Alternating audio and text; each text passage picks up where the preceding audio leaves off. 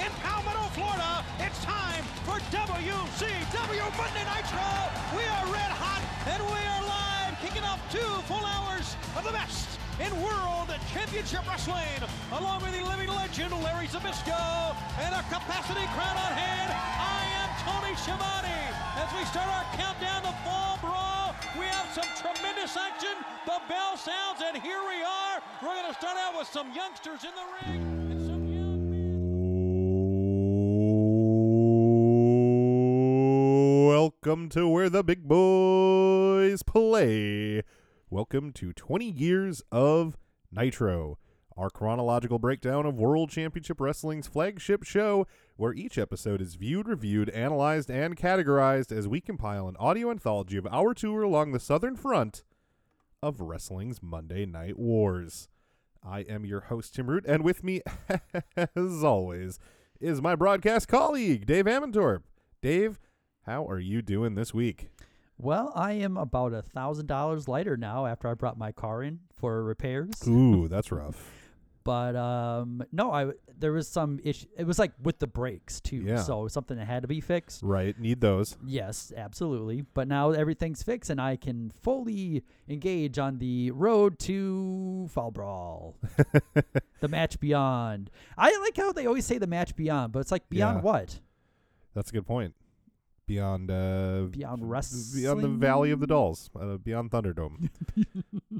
I'm in a good mood today because you and I, literally right before we turned on the microphones, you and I just watched Daniel Bryan's little segment he had with Kevin Owens and Sami Zayn. By the time everyone's listening to this, that will, people will be well aware of what we're talking about. So it started off SmackDown announcing that he was returned, that he's been cleared. That news broke on Twitter earlier today. And we just saw, some evidence that he is indeed fully cleared for physical action. And so, as someone who that's my favorite current day wrestler, or at least he was, and then he wasn't for 2 years, and now he is again. Right. Just seeing him come back fills me with joy. It makes me actually want to watch the current product. So I'm just pleased as punch. That makes me so happy. And just for him, he seems like. In a business full of not necessarily the best guys, he just seems like such a great person that you want good things to happen to this guy. Even if you don't know him, even if he's rich and successful and has a hot wife, you're like, I still just happy that good things are happening to him because he seems like he genuinely deserves them. Yeah, and I mean, I'll always have my own opinion about whether he should be back in the ring or not. Sure. But it's really, I'm happy that he's doing what he wants to do. Right. If he makes the decision he wants to wrestle again, I hope the best of luck to him. I mean, I just, I have a little bit of skepticism as far as the timing is concerned. But Sure. I mean, this is obviously not a podcast about that because Yeah. we could talk about that for a long time. But Well, I'll just say, maybe, I could see being concerned about him being cleared and whether or not that was something that they did, that they should have done medically, or that it was just for WrestleMania. Either way, by the end of this year, he was wrestling. And I'd rather have him doing that in WWE that works a relatively safe style than in Mexico, or in Japan, where, you work through concussions, you get thrown on your head constantly. I mean, he was going to end up in New Japan at, the way that things were currently going. And so I'm actually pleased to see him cleared by WWE because I think that will be a safer home. He was determined to wrestle, and if he's going to do it, I'm glad it's in WWE. no, I agree because the Daniel Bryan version in New Japan, Shibata, Yeah.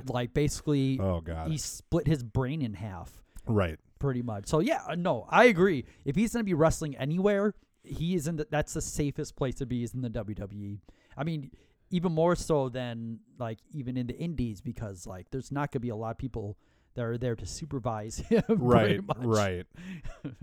Well, before we jump in our time machine and head back to 1996, I do want to remind you that you can follow us on Twitter at 20 Years of Nitro, or you can follow Dave at Dave Amantorp. You can check us out on Facebook at facebook.com/20 Years of Nitro, and you can email the show at 20yearsofnitro@gmail.com. Today is August 26, 1996, and we are coming to you live from the Manatee Civic Center in Palmetto, Florida, in front of somewhere around 1,300 fans, a legit sellout of this tiny, tiny building, for a total gate of $20,600. This is a unique venue. We don't see them running real small shows like this. They do a decent job of making it look a little bigger than that on TV, but it's still obviously very small. But for the fans, what a treat. I mean, you've got big names on this show, and there is, I mean, every seat in the house is a great seat. Yeah, and I think it looks a lot better personally on TV if the arena's a little bit smaller, but it's full. Yes. You know, it just kind of, there's and just this added element of having like the maximum capacity and the maximum amount of sound you can get from the audience. Right. For this. And I think you really can see that for good and for bad throughout this show. This is the 50th episode of WCW Monday Nitro, and we continue our build towards Fall Brawl in the big War Games match between Sting, Lex Luger, Ric Flair, and Arn Anderson versus Scott Hall, Kevin Nash, Hulk Hogan, and potentially a fourth member of their new World Order. Mm-hmm. With that out of the way, let's move on to tonight's live, unopposed broadcast, as Raw is off the air tonight due to the U.S. Open being broadcast on the USA Network. Tony welcomes us to the show, and pyro explodes, and the bell rings as we've already got two men in the ring. Tony describes them as two youngsters looking to become the Cruiserweight champion. One of them is Billy Kidman, who we've seen a handful of times, and the other is a masked newcomer in purple tights over a black singlet. His mask is purple with pinkish red and some silver and orange trim and silver eyes. He's a man that most Nitro fans will be familiar with. He is Juventud Guerrera, real name Eduardo Anibal Gonzalez Hernandez, and he is just 21 years old. And I think Kidman is around that age as well. Mm-hmm. Two very, very young guys. He is the son of Luchador Fuerza Guerrera. Born in Mexico City, Juventud trained from an early age, much like Eddie Guerrero and Rey Mysterio, guys that have been doing this essentially since they were teenagers.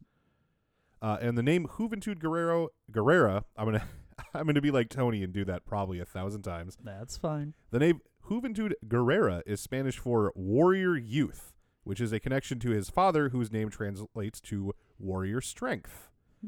Juventud has wrestled since he was a teenager, appearing for AAA since 1993. He and Rey Mysterio had a lengthy feud there over the welterweight championship, which they traded back and forth numerous times. He also worked in Conan's Promo Azteca promotion in Mexico. He made his American debut in ECW earlier this year, where he had 3 matches against Rey Mysterio that were very highly thought of. And he just returned from his Japanese debut, where he wrestled Rey in the WAR promotion. So this is somebody with a lot of familiarity with Mysterio, with Conan, with some of the luchadors that WCW has been bringing in lately. Yeah, and I feel like that his stint in ECW is pretty easily forgotten because it's only a couple of matches. Right. And when you think about the guys that came from ECW, it's more like Mysterio, Guerrero, and Malenko. But no, Juventud had a little bit of a stop there. Larry puts Juvi over, saying that they don't call him Juvi yet. I'm just jumping ahead because it's easier than saying Juventud all the time. Yeah, no, that's perfectly fine. Larry puts Juvi over, saying that he's excited to see him and he's heard that he's an athlete extraordinaire. Tony tells us a little about Juvi's family ties to the business, and for the first time, but certainly not the last, incorrectly refers to him as Guerrero, which Larry is unsurprisingly quick to correct. I guess it's surprising in one way that Larry would be listening for the names of Hispanic guys instead of just being like, tacos, you know. But, right, yeah. But the chance to correct another human being will never pass Larry by. And to be honest, like, him mixing this up, I didn't even notice it. I mean, because, like, the names are so similar. Oh, sure. The two men lock up, and Juvi gets a shoulder tackle. Kidman gets back up and leapfrogs Guerrera, then catches him with a power slam for 2. Juvi rests against the ropes, and Kidman plows into him with a flying crossbody that takes both men over the ropes, tumbling them to the outside. On the apron, both men exchange chops and kicks until Guerrera hops on Kidman's shoulders and then clumsily turns around for what at first seems like it might be a Rana back into the ring, until Juvi flips down to the floor, and it ends up being a sunset flip powerbomb to the outside. Very awkward setup, but a very satisfying smack is the result, as Kidman takes the bump about as perfectly as you can. You know, it looks very safe, but it makes just a very satisfying whack noise. Kidman writhes in pain on the floor, and Guerrera keeps him down with a slingshot guillotine leg drop. He rolls Kidman back into the ring and then hits him with an impressive slingshot corkscrew splash for 2. He just launches himself, you know, slingshot style over the top rope, and then gets about like 2.5 rotations before splashing down on Kidman. It looks awesome. Yeah, this is what I remember from Juventud Guerrera back in the day, because Rey Mysterio Jr. does a lot of great like aerial moves, but Juventud is like this next level as far as just like athleticism or acrobatics. Yeah. Because he's like the first that I can remember. Well, I mean, that does like the 450 splash. Oh, okay, sure. Yeah. I'd say that he's he's like a better or more impressive Sabu in that he'll do like some insane moves where you're just like, that's amazing. But like a third of the time he just fucks it up. So like, you can never say like, oh, Juvi's one of the greatest workers on the planet, because you're like, well, he botches all the time. But when he hits these things, they just look incredible and make up for all the stuff that sucks. Yeah, so he's like a not broken down Sabu. Yeah, yes. Juvi riles up the crowd and gets mostly boos, which is weird as he hasn't done anything remotely heelish, and his offense is all high-flying, crowd-pleasing stuff. I think it's just a reflection of, like, Kidman is just this clean-cut white kid in front of a bunch of white Florida fans, and here's a guy from Mexico, so by default, Kidman is the babyface. Yep. Instead of just recognizing that they're both babyfaces. No need to boo either guy. They're both fine, everybody. Kidman uses a scoop slam to position Guerrera for a slingshot leg drop for 2. Kidman blocks an attempt at a vertical suplex and hits one of his own, as Tony tells us that an apparently planned Conan Psychosis match for the Mexican Heavyweight Championship that was planned for Fall Brawl has been changed to Conan versus Guerrera instead, as Psychosis is currently out with an injury. It is a legit injury, and I forget what it is. I want to say it's something with his arm. Okay. And he's not out for too long, I don't believe. Meanwhile, Juvi kicks out of another 2. Kidman slams Juvi again and signals for the shooting star press. He hits it, despite Larry banging on him for taking too long to get to the top rope, but Juvi kicks out at 2. He kicks out of a shooting star press. Yeah. Okay. That caught me by surprise. Yes. As well. Kidman heads back up to try again, but Juvi gets up and heads to the top rope and hits a Hurricanrana, hilariously overpronounced by Tony Schiavone. He's like, you know what that is, Larry? It's a Hurricanrana. Right. And he's just really pleased with himself. You can tell he spent all day backstage with Tenay trying to learn what the word was. Yeah. I was also going to say, as far as Kidman's concerned, like after he kicked out that 450 and he's going back up to the top. Out of the shooting star press. Yeah, the shooting star press. There's like this point where he's just like, I'm going up here, but I don't know what I'm going to do. Yeah. Like he pauses for a moment, and it's sort of like, they had this plan where he's kicking out his move, but when it actually happens, it kind of like breaks him a little bit. like he does. What can I do? That's my top move. The top rope Hurricanrana from Juvi that I just mentioned, that was enough to seal the victory at about 4.5 minutes. Tell you what, they love him, Tony says of the crowd that is mostly booing and yelling at Guerrera. I thought the match was a hot opener. It was a little short at 4.5 minutes, but the crowd is really into the high spots. It was definitely maybe a stereotypical cruiserweight match or luchador match where there's no psychology. They are hitting just huge moves and then no-selling it and running to the next spot. Right. But I think those matches have a place, and opening a show is usually a fine place for them. Right. So, there were some parts that were a little sloppy.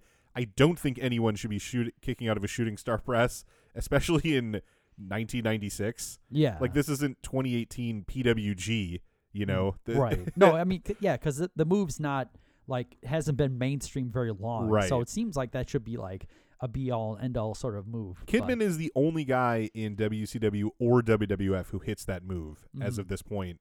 It should be something special. So I don't know whose idea that was, but somebody along the way should have been like, let's not do that. I mean, at the time, I also thought that maybe Kidman thought he was going to move, but then he just didn't. Maybe. And then he's like, well, I mean, I guess I should cover him. So I don't know, but I've said before, as far as like the opening matches are concerned, either have like a high fly match or like the big men tag team match. So yeah, agreed. I'm a big fan of this being the first match. Not a super big fan of like the super jobber entrance that they got. Right. Yes. We will see that a few other times in this show because this show is fucking stuffed to the gills with stuff. Yes, it is. With stuff. It's stuffed with stuff. That's why I have a job talking to people. I just described this as my job. That's disturbing. Tony again makes a real meal out of Hurricanrana, and Larry says, "How about the flying fajita?" He Dang. almost made it through the whole thing without any of the racism. So close. Yeah. The slow motion replay of the corkscrew splash makes it look even more amazing when you see it in slow motion. Tony then tosses things over to Mean Gene, who is in the ring with your winner. Thank you very much, Tony Schiavone. This young gentleman, just let me give you very quickly a little bit of his background. He's one of the great superstars from south of the border, and he has come to join fame and fortune here at World Championship Wrestling. You know about the injury to Psychosis. Now you're going to be facing Conan, and I know you're not real adept in English, but let's try it. I don't no comprende español, amigo, but you go right ahead. You have Conan and a shot at that Mexican title. That's right. That's right. Psychosis no está aquí because Conan broken su brazo. Pero yo estoy aquí para demostrarles que soy el mejor luchador de México. Y ahorita se los demostré. Y próximamente. Are you getting a little I am the best wrestler Mexican. All right, obviously he has a very, yes. But I want to tell you one more thing. What, one more thing? In Mexico, all the people know the organization New World Order. And all Mexico is scared.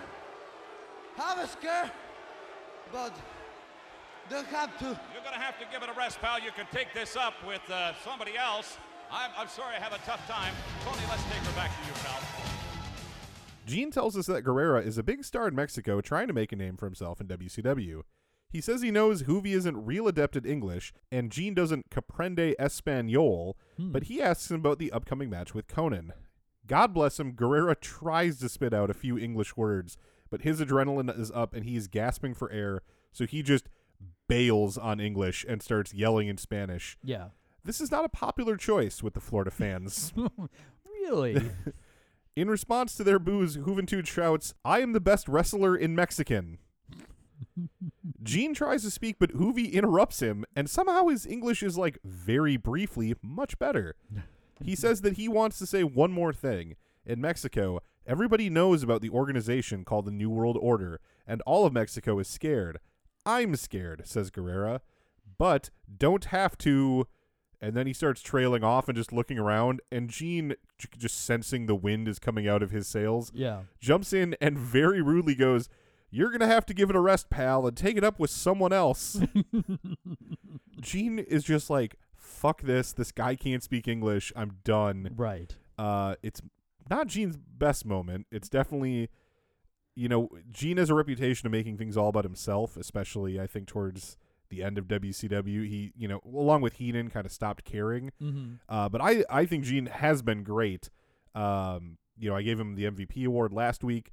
I do think he's starting, and God, on this show, we see, I think he's on the shows too much, and I think he does a little too much to, like, make it about him and his funny quips and stuff. Sure. But just cutting a guy off, I don't know whose idea was to stick Gene out there with a guy who doesn't speak English. That was fucked up. It was a really poor plan from the beginning. Yeah. And I could kind of, in Gene's defense, seeing that, like, oh, this is a disaster from the start. I need to do whatever I can just to move along. Right. But then Guerrera, he knows, like, he's not going to get, like, mic time very often. So right. He's trying to recover. Gene's trying to indicate that maybe we should move on. So it is a complete clusterfuck. And why the fuck would they make him talk about the NWO? Like, okay, you don't have a firm grasp of this language. Don't even just say, "I'm a great wrestler. I'm going to win the Mexican title. Conan, I'm coming for you." Right. He's got to go up there and, like, spin this complicated yarn of, like, the Mexican awareness of the New World Order. Right. It's stupid. Tony throws its commercial where our blood ran cold, and this one had Glacier doing martial arts in front of, like, some ruins, which we've seen before. But I think this one was different because this time he had a bow staff. Yeah. Which I don't remember seeing before. Although usually when that music plays, I just kind of tune out now.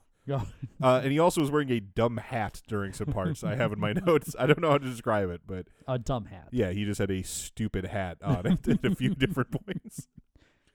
When we come back, Tony and Larry recap the main event segment from last week that set up the Fall Brawl War Games match. Larry says that trust is an easy word to say, but a hard thing to do.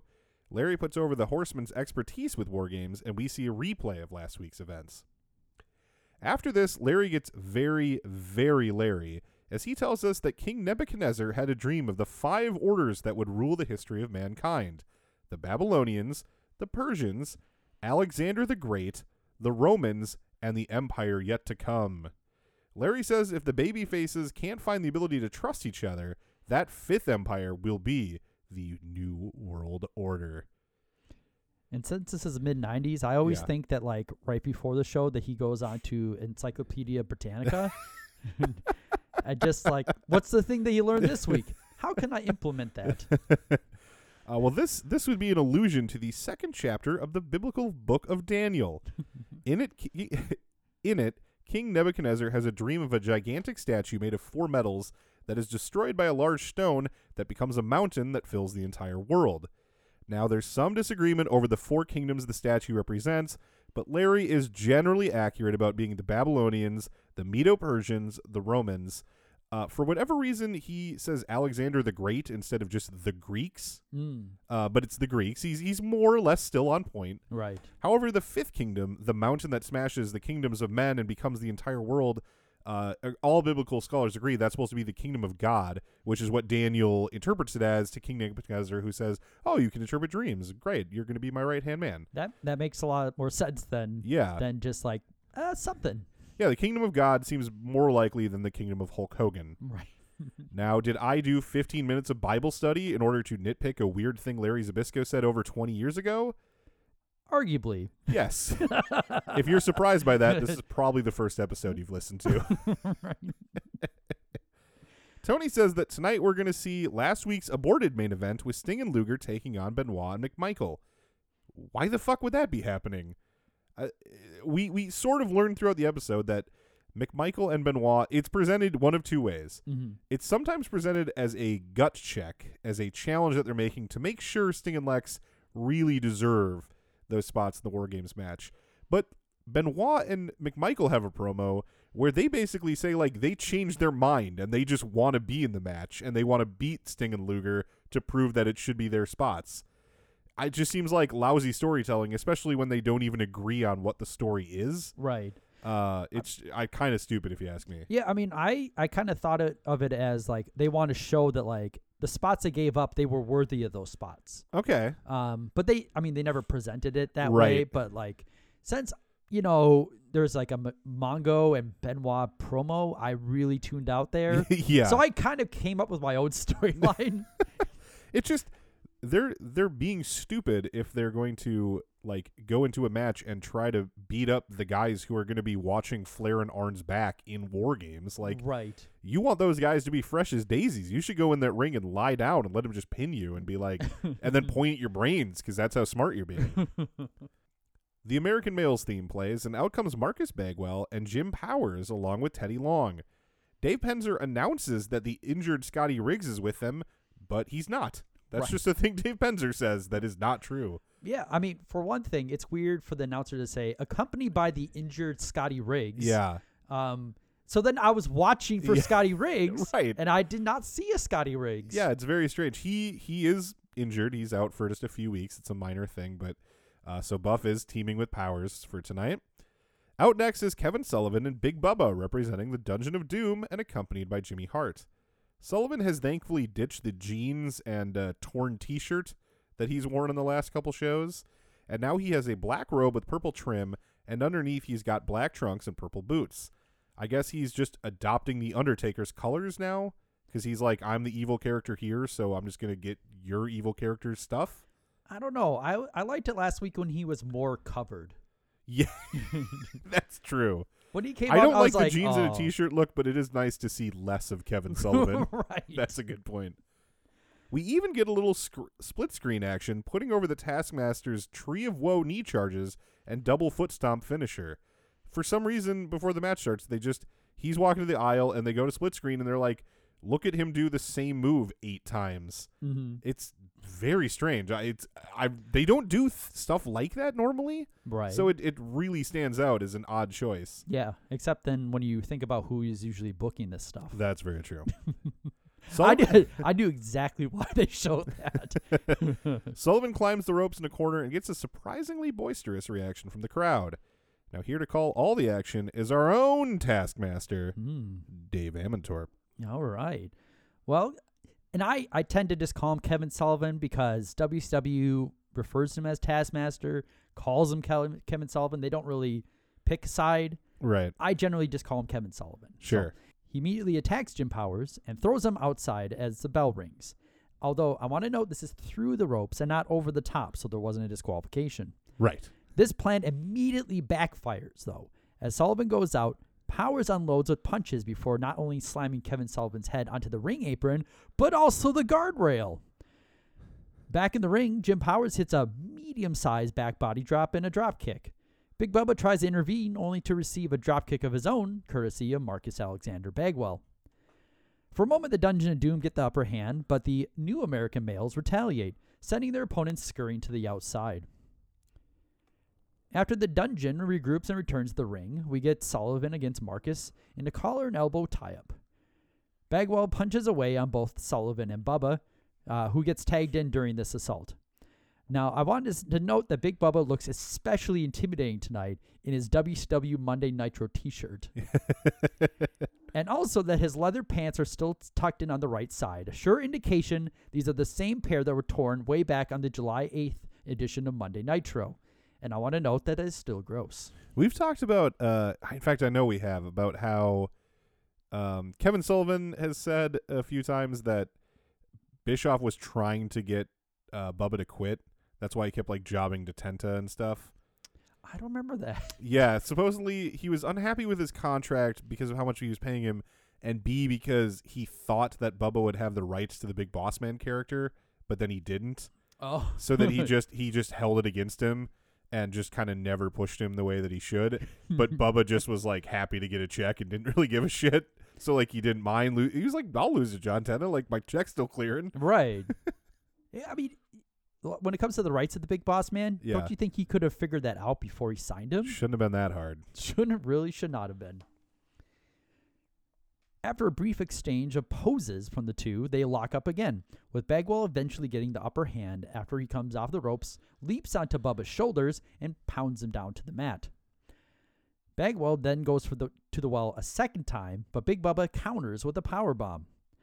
Bubba then places Bagwell into the Tree of Woe before tagging in Kevin Sullivan.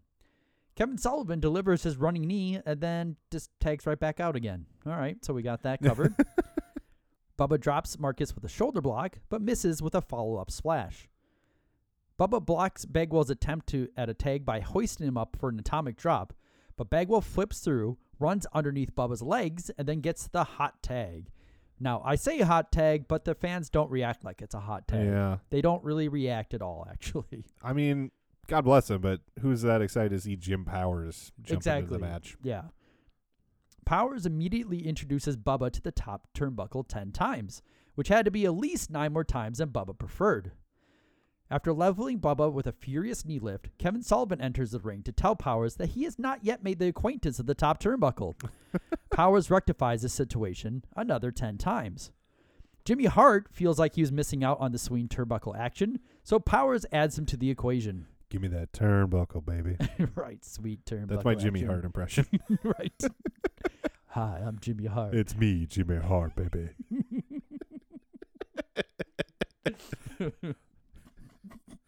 I'm the mouth of the South. You know what? Call me the mouth.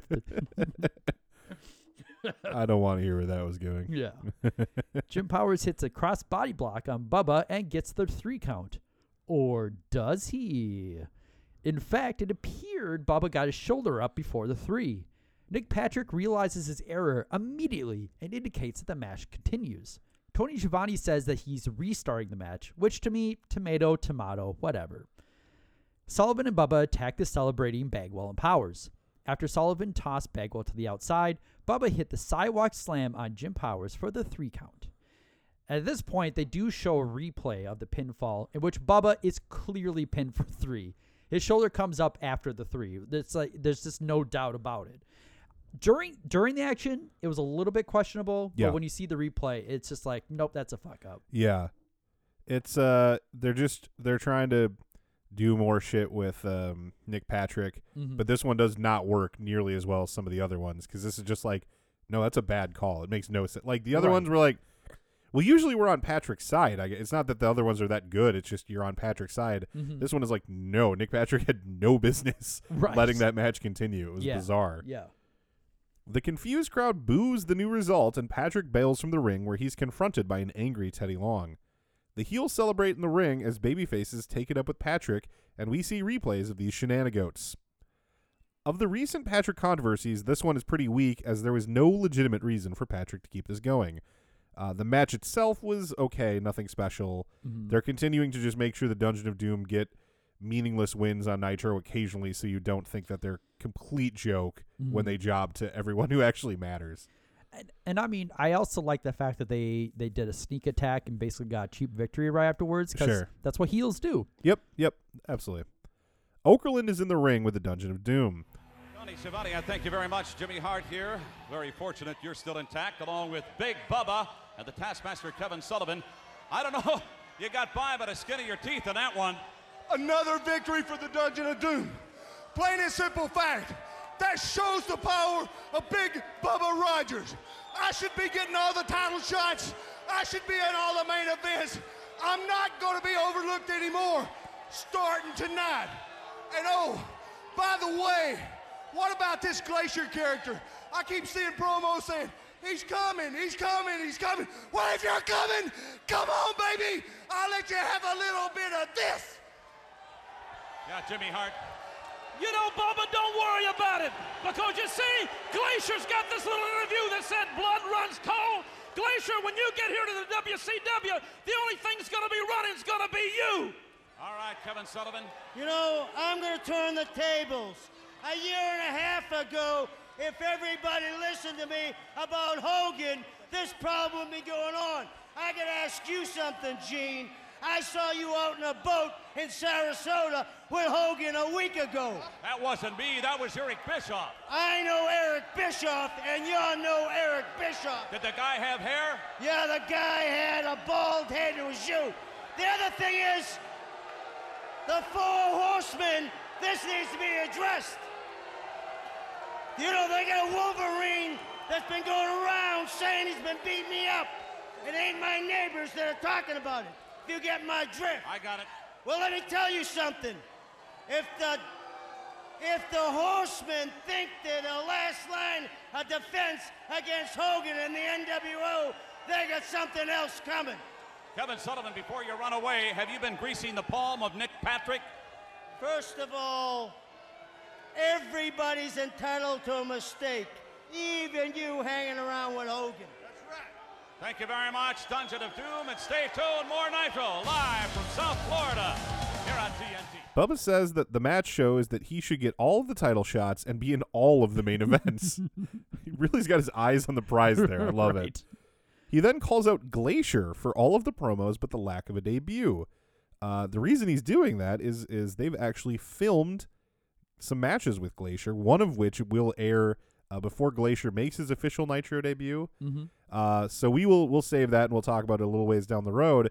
But kind of spoiler alert that when Glacier does make his Nitro debut, it will be against Big Bubba. So they're setting that up I think it's 3 weeks from now. So they're planting that seed rather early here. Okay. By the way, I like this Big Bubba promo because I like the idea of him being like, I deserve every title match and every main event. I just pinned Jim Powers, guys. I deserve every title shot. Jimmy Hart says the only thing that's going to be running instead of the blood running cold is going to be Glacier. Wow. Sullivan... It probably sounded better in his head. Yeah. Sullivan uses his time to crow about how he was right about Hogan when he was, a heel, talk about the evil of Hulkamania, et cetera, et cetera. Right. Sullivan says that he saw Gene on a boat with Hogan last week, but Gene says it was Eric Bischoff. No, it wasn't, says Sullivan.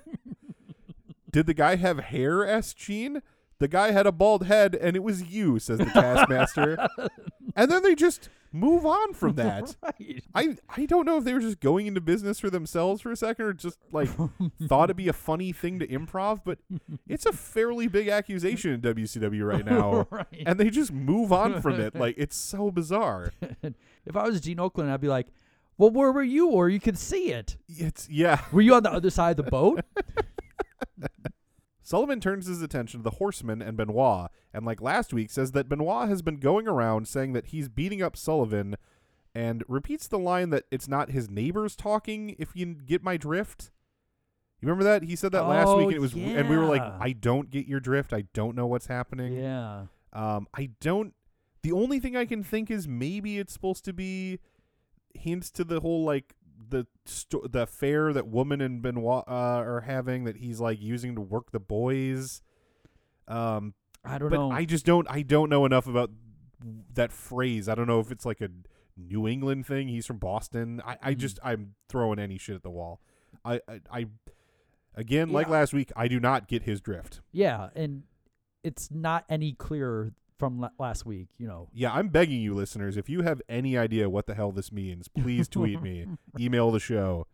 Just let me know what the hell he's talking about. And I don't remember. Are you still listening to the Kevin Sullivan thing, or is he not on these shows? I hit and miss, but that he does not explain that. I did listen to this episode while I was at work today.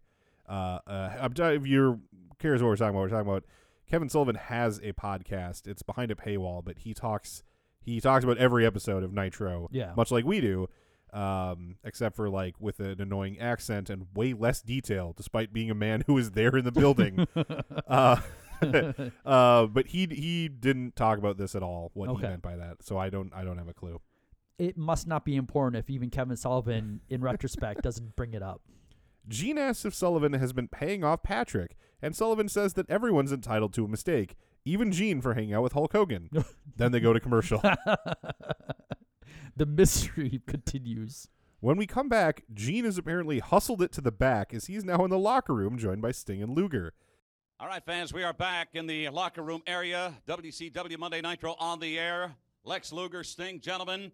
We know that coming up at Fall Brawl of the War Games, you're going to be teaming up with Ric Flair and Arn Anderson. But what, Lex, about this challenge from Steve Mongo McMichael and the Canadian crippler Chris Benoit? Just Stinger, we thought we had things straightened out with the Horseman last week. A new twist. Benoit, McMichaels, you want to gut check the Stinger and I? You want to challenge us? Well, we've accepted the challenge right here on Nitro on national TV. I couldn't think of a better place because we are in the frame of mind that kicks them behind. If you want some of us, come and get it.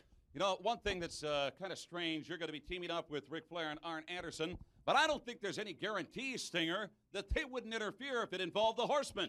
Well, right now it seems kind of obvious that there's no guarantees because last week everything was cool. We all laid it out on the line. Rick and Arn, you even asked Chris and Steve McMichaels, is it cool with you? And the answer was, yes, we respect your opinion, Steve and Rick. We'll step aside. So now this week, you want to test us. It's a gut test, just like the total package says. I don't understand that. We don't get it. As far as I'm concerned, if you want Chris and Steve to gut check both of us, that means both of you want the same. That means you don't trust us. After all we've been through, Ric Flair, especially you should never, ever question our intestinal fortitude. You're making a mistake. Another thing, too, gentlemen, what about the NWO? Nobody's saying anything about the New World Order, Lex Luger. One thing at a time. This is between us and the Horsemen right here. They made the challenge, and we accept. We've staked our careers on never, ever backing away from a challenge, and it won't be any different tonight. All right, gentlemen, work ahead of you. You've got the Horseman, Chris Benoit, and Steve Mongo McMichael. I'm ready a for little a bit test. later on here on Nitro. As they head down to ringside, let's get back to you, Tony and Larry. Again, Gene is all over the show. I think it's 11 or 12 appearances by the end of the show. No exaggeration. Gene asks why the Horsemen challenged them to a match tonight. Lex says that they gladly accepted the challenge of Benoit and McMichaels, and they're in the frame of mind to kick some behind. Sting is also pissed that this match is happening and doesn't get why they've requested the match, which he and Lex are both framing, as I mentioned earlier, as a gut check by the Horsemen. He's especially disappointed in Flair for questioning Lex and Sting's intestinal fortitude. Gene then asks about the NWO, but Lex says one thing at a time, and Gene throws it back to ringside, where the Mauler, Mike Enos, is making his way to the ring to a surprisingly kick-ass theme. It's just like a Western sort of thing, and I was like, wow, the Mauler's got a really... And I don't think they call him the Mauler anymore. It sticks in my mind. Mm-hmm. Why would you have a different name when your last name rhymes with both penis and anus? Why indeed? Enos comes out calling the fan a bunch of idiots and asking the people standing near the guardrail why they don't go find some seats. And Mike Enos is suddenly growing on me. Out next is his opponent, Chavo Guerrero. For whatever reason, Tony starts hyping the pay-per-view coming up after Fall Brawl, October 29th's Halloween Havoc, 2 full months away. As we've known for a while, and we've talked about this on the show, the main event for that show will be Hulk Hogan defending his title against Randy Savage.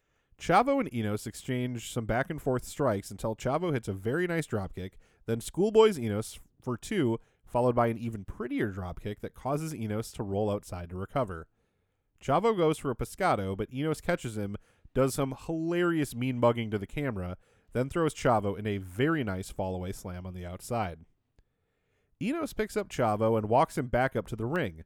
Larry says that Enos is carrying Chavo like he's a baby, which may not help Chavo get over all that much. Right. Dick Slater, Enos' tag team partner in Rough and Ready, shows up at ringside with a towel over his head, for no apparent reason other than he's really ugly, and perhaps the higher-ups at Turner have demanded that he start only appearing on television like this. That was my initial theory, anyway. Right. I was like, oh, thank God someone put a towel on him. By the way, I really like the way that Enos is like emphasizing his power advantage. Yes. I found that this match had like a surprisingly high level of like psychology. Yeah, they definitely tell a clear story of the smaller Chavo trying his hand against this much bigger, tougher guy. Yeah. We get a backbreaker from Enos as Tony tells us that Okerlund, Savage, and Bobby Heenan will be on hand to sign autographs when Halloween Havoc tickets go on sale this weekend. So I guess that explains why they're plugging that show so early. Right. Just, it's not even remotely their next pay-per-view. It's so long from now. Right. And it's at, what was that, Caesar's Palace, what was it, like 5,000 fans? You remember they had a Nitro and the Clash of the Champions there back in January? Yeah. It's a small venue. So I don't think they're going to have like a problem selling tickets that they need to mention it this much. Right. Okay. Plus, it's in Vegas. You're going to have all sorts of tourists who are just there for the weekend who are willing to go, you know? They'll be like, fuck it. Let's go. Yeah. Let's go see the Slim Jim guy. Imagine only knowing Savage as the Slim Jim guy. I'm sorry. I'm going to go off on something a little like completely different for a moment. By all means. So I was listening to a podcast with a bunch of NBA players. Okay. Like the people that, like the sideline reporter for the Cleveland Cavaliers has a podcast. Okay. And they podcast and they interview mostly Cavaliers, but like other opponents that are in the arena for the game. Right. So I was listening to this one from Jordan Clarkson, who's a new member of the Cavaliers, especially because he had this quote where he believes that dinosaurs existed, but that they were pets to large humans. Like, oh yeah, I saw you mention that on Facebook. Yes. Yeah. That is bonkers. So I was listening to that, and the point, because we were just saying about the Slim Jim guy, is because he kept talking about how, like, one of his things is like, oh, like for a style thing, I like to wear a kilt, you know, whatever, with jeans underneath. I'm right. Like, okay, that's weird. Yeah. And someone said it's like, oh, like Roddy Piper, and he's like, I'm 25. I don't know who Roddy Piper is. Yeah, I suppose. I just found it like depressing. That is. Although it's also weird. It's weird to also know that you don't know who that is because you're young. Like, I don't know who many people are. It's not because like I don't just assume they were born in the 1800s. Like, right, like Abraham Lincoln was born way before I was. Yeah, but I know who he is. What is it with pro athletes and insane theories? Because I know there's a lot of, for whatever reason, it seems to be a lot of NBA players specifically who are into the flat Earth thing. Mm-hmm. Or not a lot. A lot would be an exaggeration, but a lot proportionally to other professions. Let's say. I would associate that with like the one and done, in which they don't do a lot of like studying. Yeah. Because later on, the lady asks, like, what he was studying in school. He was Please say he said paleontology. I wish. No, but he's like, general studies. And then they all laugh their ass out because they're like, of course. Yeah. All right, back to the match. Enos gets a big kick to Chavo's gut, and we suddenly cut to Conan sitting in the audience looking sort of like a stereotypical 90s Votto, but also kind of like Walter White in his Heisenberg persona. Yeah, I get.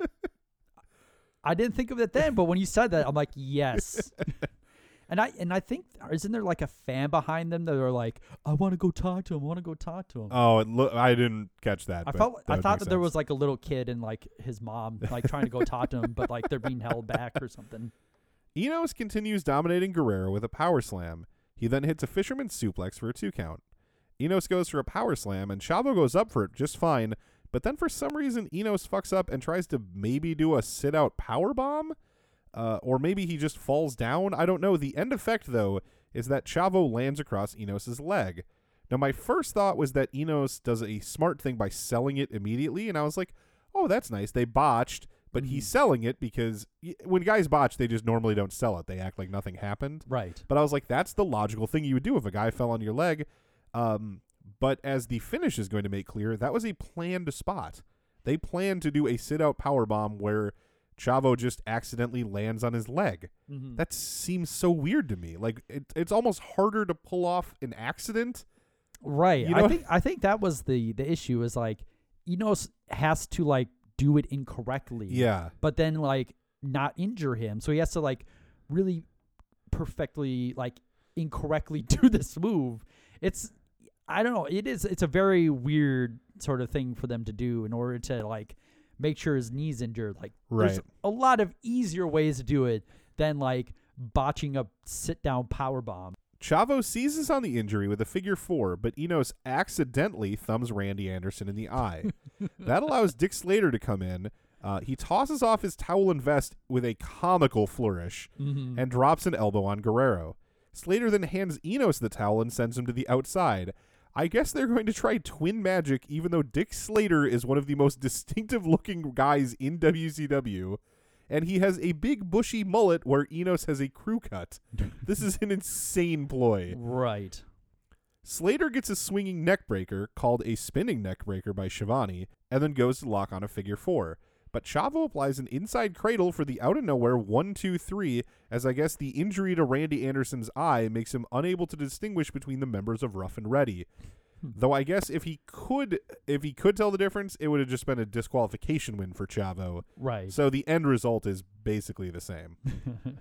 This was a goofy match with some decent spots. I thought it was a fine television match. I liked this. Yeah, like I said before, I felt like that they took advantage of the difference between themselves. Like I think Mike Enos likes to do the power stuff. Like you could tell like that was his element. He wants to overpower people, and so he found the perfect guy to do it against. He's got a great fall-away slam. I remember that he hit it from the second rope on Steve Dahl in the match that Scott Hall interrupted on Nitro. He's just a great, and Scott Hall also has a great fall-away slam. Speaking of fall-away slams. No, it's just a move that I've always liked. Yeah, and I do remember the part when he was out at ringside and he just took his sweet-ass time before actually throwing him. Yes. Enos is mad at Slater, and the two bicker in the ring a bit until we head to the aisle where Okerlund is standing alongside Chavo. Chavo calls out DDP and takes Paige to task for attacking Eddie after the bell at the Clash and then whipping Chavo with the belt after the bell last week on Nitro. Chavo is very nervous and he talks way too fast, but he has good fire, like good intensity. I can understand what he's saying. He's just rushing it a little bit at this point. Yeah, there's definitely a lot of potential there, and it's just at some point you just got to get the experience in order to get better at it. Gene asks Chavo about facing DDP at Fall Brawl, and Chavo says that he can't wait for that match and says that if you mess with one Guerrero, you mess with all of them. And we head off to commercial that on the network, they've included this T-shirt commercial where Gene and Bobby are selling like a Nitro T-shirt. Yep. and they're just clearly just fucking around in front of the camera, and they just use the first take. Right. It's all like Bobby is standing backwards, where he's wearing the shirt backwards and standing backwards, and Gene's like, "Oh, you don't have your head screwed on straight, haha," and that's like the whole thing. Yeah. But the shirt's $20 plus $5 shipping and handling, and that's at $96. Seems steep. Yeah. It's no $90 jean jacket for Hog Wild, though. Yeah, it's like the T-shirt costs as much as ordering the pay-per-view. Yes. Which is, it shouldn't cost as much as a pay-per-view. Tony hyped Saturday night, including a television title defense by Lex Luger against Lord Steven Regal. Note that. Yes. Out comes JL and his opponent, the Cruiserweight Champion Rey Mysterio. I feel like this was the case last time JL was on, but he's dropped the Mr. He used to be Mr. JL. This time he's just JL, and I could not remember for the life of me if that was the case last time. But just in case we didn't mention it before, Mr. JL is now just JL. Okay. This match is for the title, and here to call all the action is our own Cruiserweight, Dave Amantorp. I was going to note that this is one of those instances where I don't really care the fact that JL is getting a title shot, because this should be a really good match. Sure, agreed. And I guess I didn't notice it because I wrote down Mr. JL. Oh, okay. But so the match starts off relatively slow with the two exchanging arm drags. JL then gets Rey in a wrist lock, but Mysterio reverses by kipping up and slapping on a wrist lock of his own. After a few reversals, JL traps Rey in a headlock, which he is very much against releasing when Mysterio tried to break it up with an Irish whip.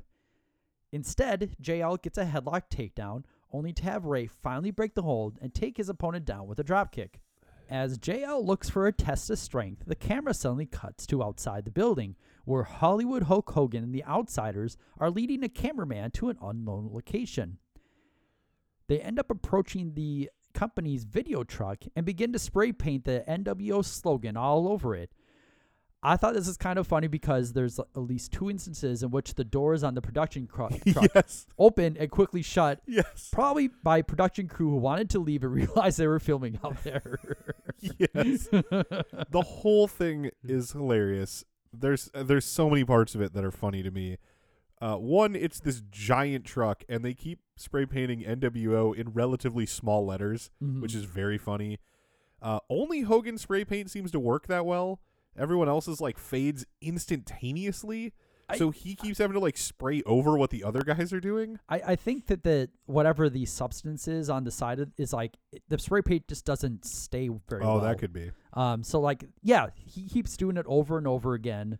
And I also think it was really funny that like they really didn't have a lot to write besides just NWO. Yeah. They think they're so cool and funny though. Right. There's like a part of the truck that has all the logos on it. Mm-hmm. Do they spray paint that part? No. They go to like where there's big white space that Turner could just easily paint back over. Well, except that Scott Hall does X out CNN. Oh, okay.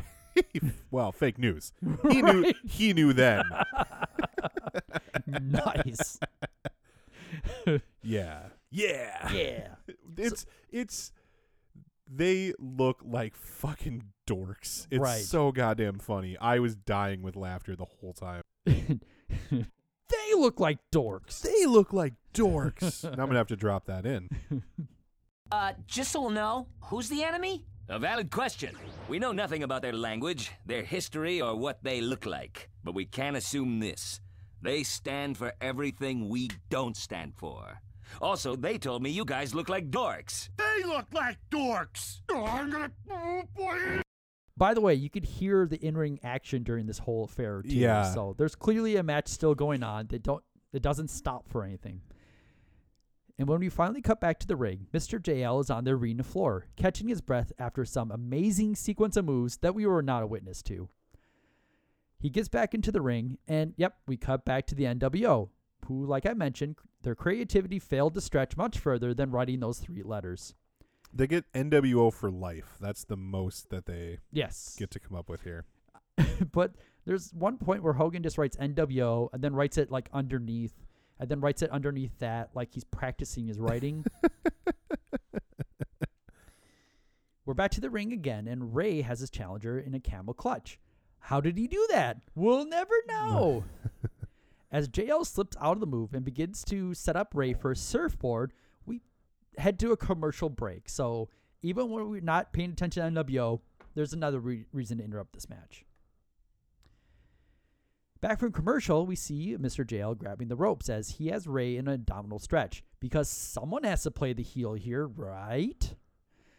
After the referee kicks JL's hand off the ropes, which JL pretty much no sells, Ray counters with a hip toss and then sends him sliding out of the ring courtesy of a springboard dropkick. Ray flies over the top rope and hits JL with his patented somersault senton as we cut away from the action again, only this time to show a street-clothed Dean Malenko watching from the aisle. Yeah. After a really long shot of Dean's sullen kisser, we get Ray on the middle turnbuckle beckoning Malenko to come get some, like during his match. Yeah. This distraction does not come back to haunt Mysterio whatsoever, as JL was just returning to the ring. We get a weird moment as JL shoves Ray before dropping to his hands and knees for a traditional mat wrestling starting position, which Ray eagerly embraces. At this point, I realize that the side seam of JL's shirt has been torn away. So you start seeing his gut, and it's not a very good look, especially since he just seems to find that side is on the camera side at all times. Yeah, it's. I mean, it's not horrible. He's not fat or anything, but there's a reason he's probably wearing a shirt at this point. But it just looks cheap, too. Yeah, yes, that's more than anything. I agree. It's kind of splits right down the seam so that it's still connected at the armpit and the waist, but you just get like a little window. Right. A little tease. Anyway, JL reaches for the rope and we get a break.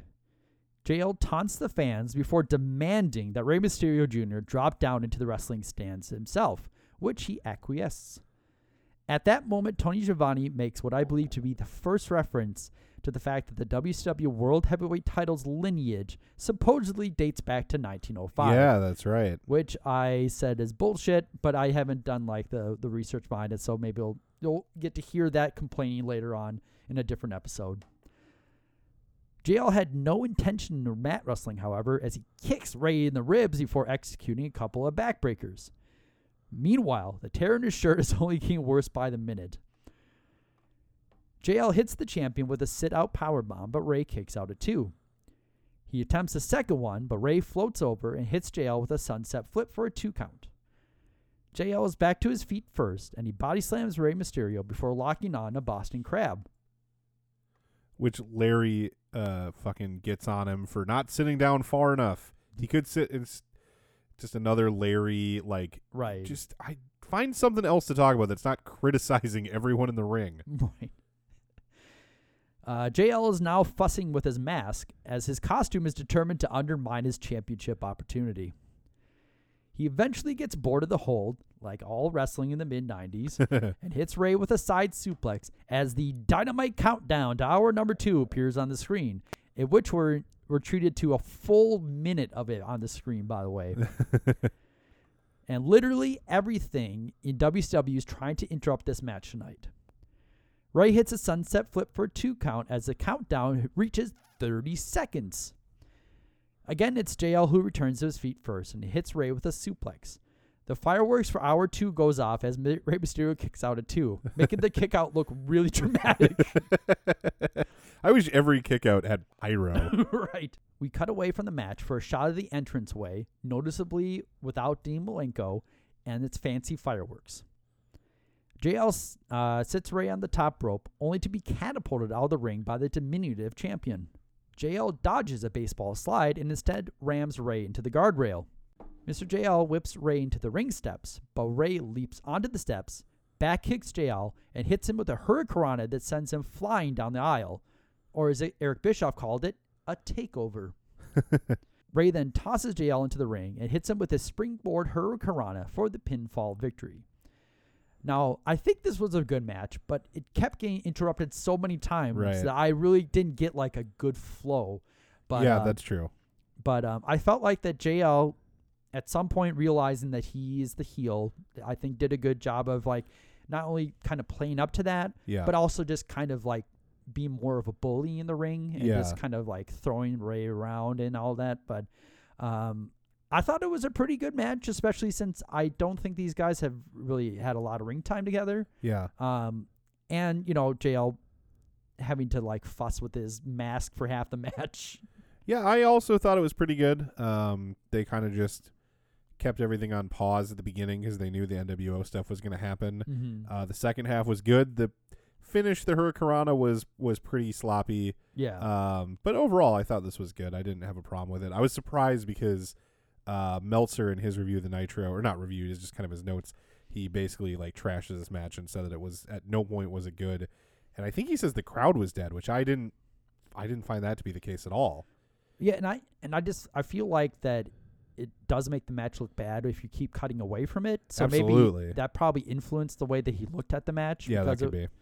Because, I thought that the parts we saw were good, and it's hard to figure out like if the flow of the match is going really well if you are missing a whole bunch of parts of it.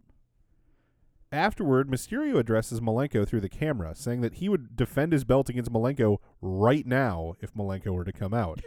He does not. We then head to the back where Mean Gene is joined by Benoit, Mongo, Woman Liz, and Deborah. By the locker room area with Chris Benoit. Of course, we've got the lovely ladies, Woman, Miss Elizabeth, Deborah. Steve McMichael, on my hotline, I reported that Coach Dave Wanstead of the Chicago Bears has contacted you this past week about returning to action in the National Football League. Listen, brother, I ain't here to substantiate your 1-900 number. What I'm here for is the match we demanded. In hindsight, baby, those guys don't need to be backing up Flair and Anderson. It's us, and we're going to prove it to them, the world, and especially the WCW and who NWO. You watch. All right, they have been out doing a little painting. By the way, Woman, you've got to knock that off here on television. I can't help myself, Gene. By the way, how is your good friend, Hulk Hogan? Well, between you and Sullivan, get out of here. I'm beyond reproach. I have nothing to do with the man. Chris Benoit, later tonight, Lex Luger and Sting. Let's talk turkey. Mongo and the Crippler. Let's get one thing clear. We didn't relinquish our spots in War Games. That was a decision left to two men who made us horsemen. Two men that have never betrayed us. Tonight is not about vengeance. Tonight is not about envy manifesting itself. Tonight is about security. Security not only to the horsemen, but to the WCW. Look into my eyes. Can you see the hungry beast? That's something, Sting and Lex, that we believe you don't have anymore. We're going to find out tonight. All right, ego's obviously involved because Sting and Lex Luger bumping these two men apparently from the War Games at Fall Brawl. However, we're going to be seeing them in action a little bit later on in this television program. It's Nitro, it's live, it's on TNT. Don't go away because we're right back. Gene starts off by asking about a rumor that the coach of the Bears wants Mongo to return. Mongo sidesteps the question and says basically that he and Benoit realized that they were wrong to let Sting and Lex take their spots in War Games. Woman asked Gene about his good friend Hulk Hogan, referring to that little thing from Sullivan earlier, and Gene claims that he is, quote, beyond reproach and has nothing to do with the man. Benoit says that tonight is about giving security to the Horsemen and WCW. And we go to commercial. After the break, Bischoff claims that the Macho Man will be the first man in WCW to have a chance to take the belt off Hogan, having apparently forgotten Ric Flair's failed attempt at the Clash of the Champions a week and a half ago. We see replays of Hogan attacking Macho Man with a chair from 2 weeks ago and Savage's promo on Hulk last week. Then we see Savage versus Giant from the main event of last week's Nitro, which ended with Savage getting chair shots to the Giant and most of the Dungeon of Doom. One thing that I noticed in the replay that I don't think we did a good job mentioning last week is that when Savage finally runs and the Giant chases after him, the Giant leaps over the top rope down to the floor and then sprints after him. And it's sometimes like kind of scary to see how athletic the Giant was when he was like 26 or whatever years old.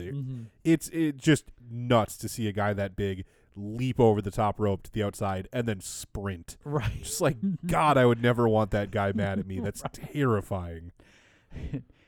And I also found it depressing when they're talking about like this title match because it indicates that Hogan's not going to defend it for 2 months.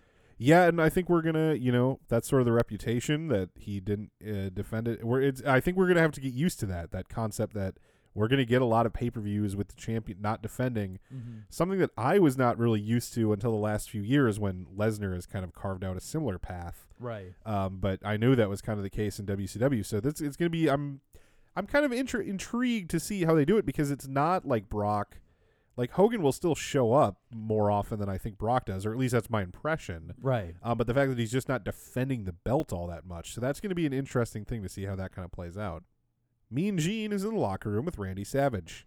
Eric Bischoff, I thank you very much. We should point out for the record, as I was taking a look, and of course you were watching at home to that footage from recent Nitros, this man was also taking a look at a monitor. Come on in, Macho Man Randy Savage.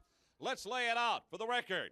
You are signed for October the 27th in Las Vegas, Nevada at the MGM Grand to face Hulk Hogan, a very controversial figure, Hollywood Hogan, the man that did you in for the WCW heavyweight crown. I want to clarify that.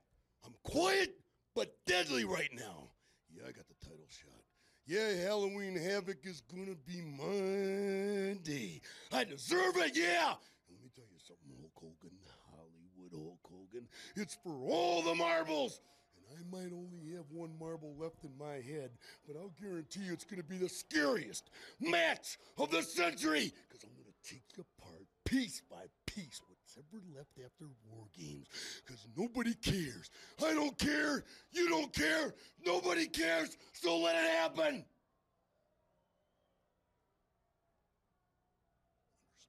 what I'm saying? Well, I do care.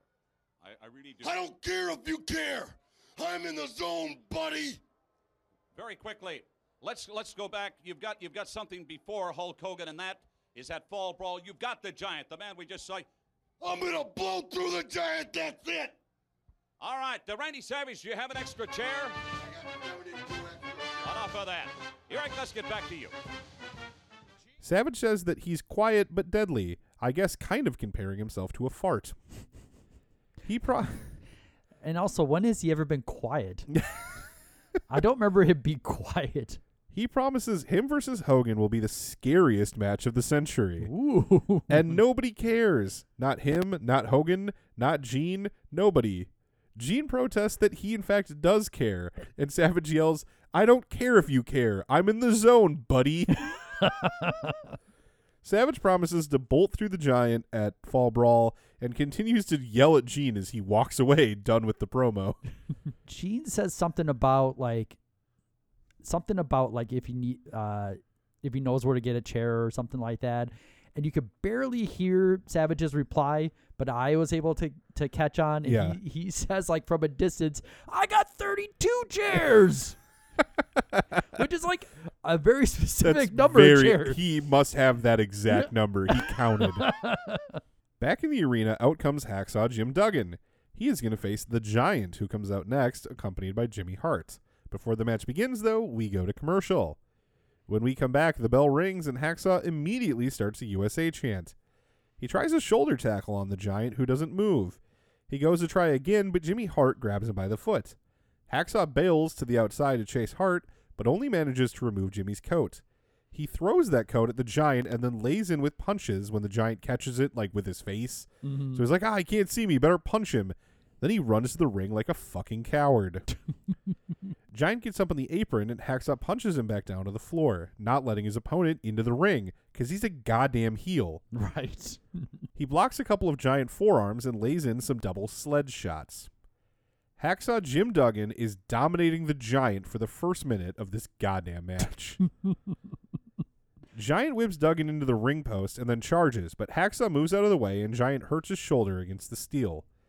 Hacksaw punches Giant and runs into the ring again. Again, he won't let Giant in the ring, so Giant grabs him by the head and does the thing where he jumps down and chokes him on the top rope. Oh, like Hangman? Yes. Giant then gets in the ring and kicks Hacksaw in the gut. He whips Duggan into the ropes and then locks in a bear hug. Duggan punches his way out, so the Giant shoves him into a corner for his trademark butt thrusts. Hacksaw dodges one and then tries a scoop slam that is, of course, not going to work. Right. And suddenly the crowd's attention is on the steps leading down to the concourse, where a bearded man in a black sport coat and a white shirt makes his way down to ringside. We cut to a closer shot, and it's Ted DiBiase. What? Oh no, says Heenan, and Bischoff exclaims, not again. DiBiase is swamped by fans, but eventually makes his way to his seat. Giant gets a slam on Duggan and misses an elbow drop as Bobby says that he knows DiBiase, and he must be here for a reason. Duggan tapes his fist, and then... I shouldn't skip past this. Duggan tapes his fist, this time just with Nick Patrick watching him. Yeah. Like sometimes he does it out of view of the ref, and then the ref sees the tape and does nothing. This time Nick Patrick just... Last week, Nick Patrick took the tape away from him, remember? Right. This time Nick Patrick just watches. He's just like, well, Duggan, you're an idiot. This won't work out for you anyway, so I guess I'm going to allow this. Or maybe it's like, well, I mean, I took away from last time. He just had another set of duct tape, so oh, that's right. I might as well just let him. He realizes the futility of taking it away. So Duggan tapes his fist and nails the Giant to no effect. In a moment that genuinely made me laugh, he rolls up more tape. Like the problem was that it wasn't taped enough. And the Giant just watches, and then Duggan notices that the Giant's looking at him, and he holds up a hand like, give me a second. And Giant just lets him because he's like, you're Jim Duggan, I'm the Giant. Yeah. I'm not scared of you. Right. The ensuing punch does manage to stun the Giant, but doesn't take him down. Jimmy Hart then distracts Duggan with the 2x4, which Patrick takes away. Duggan turns around right into a Giant chokeslam, which Duggan does not want to go up for. Giant just has to force him up.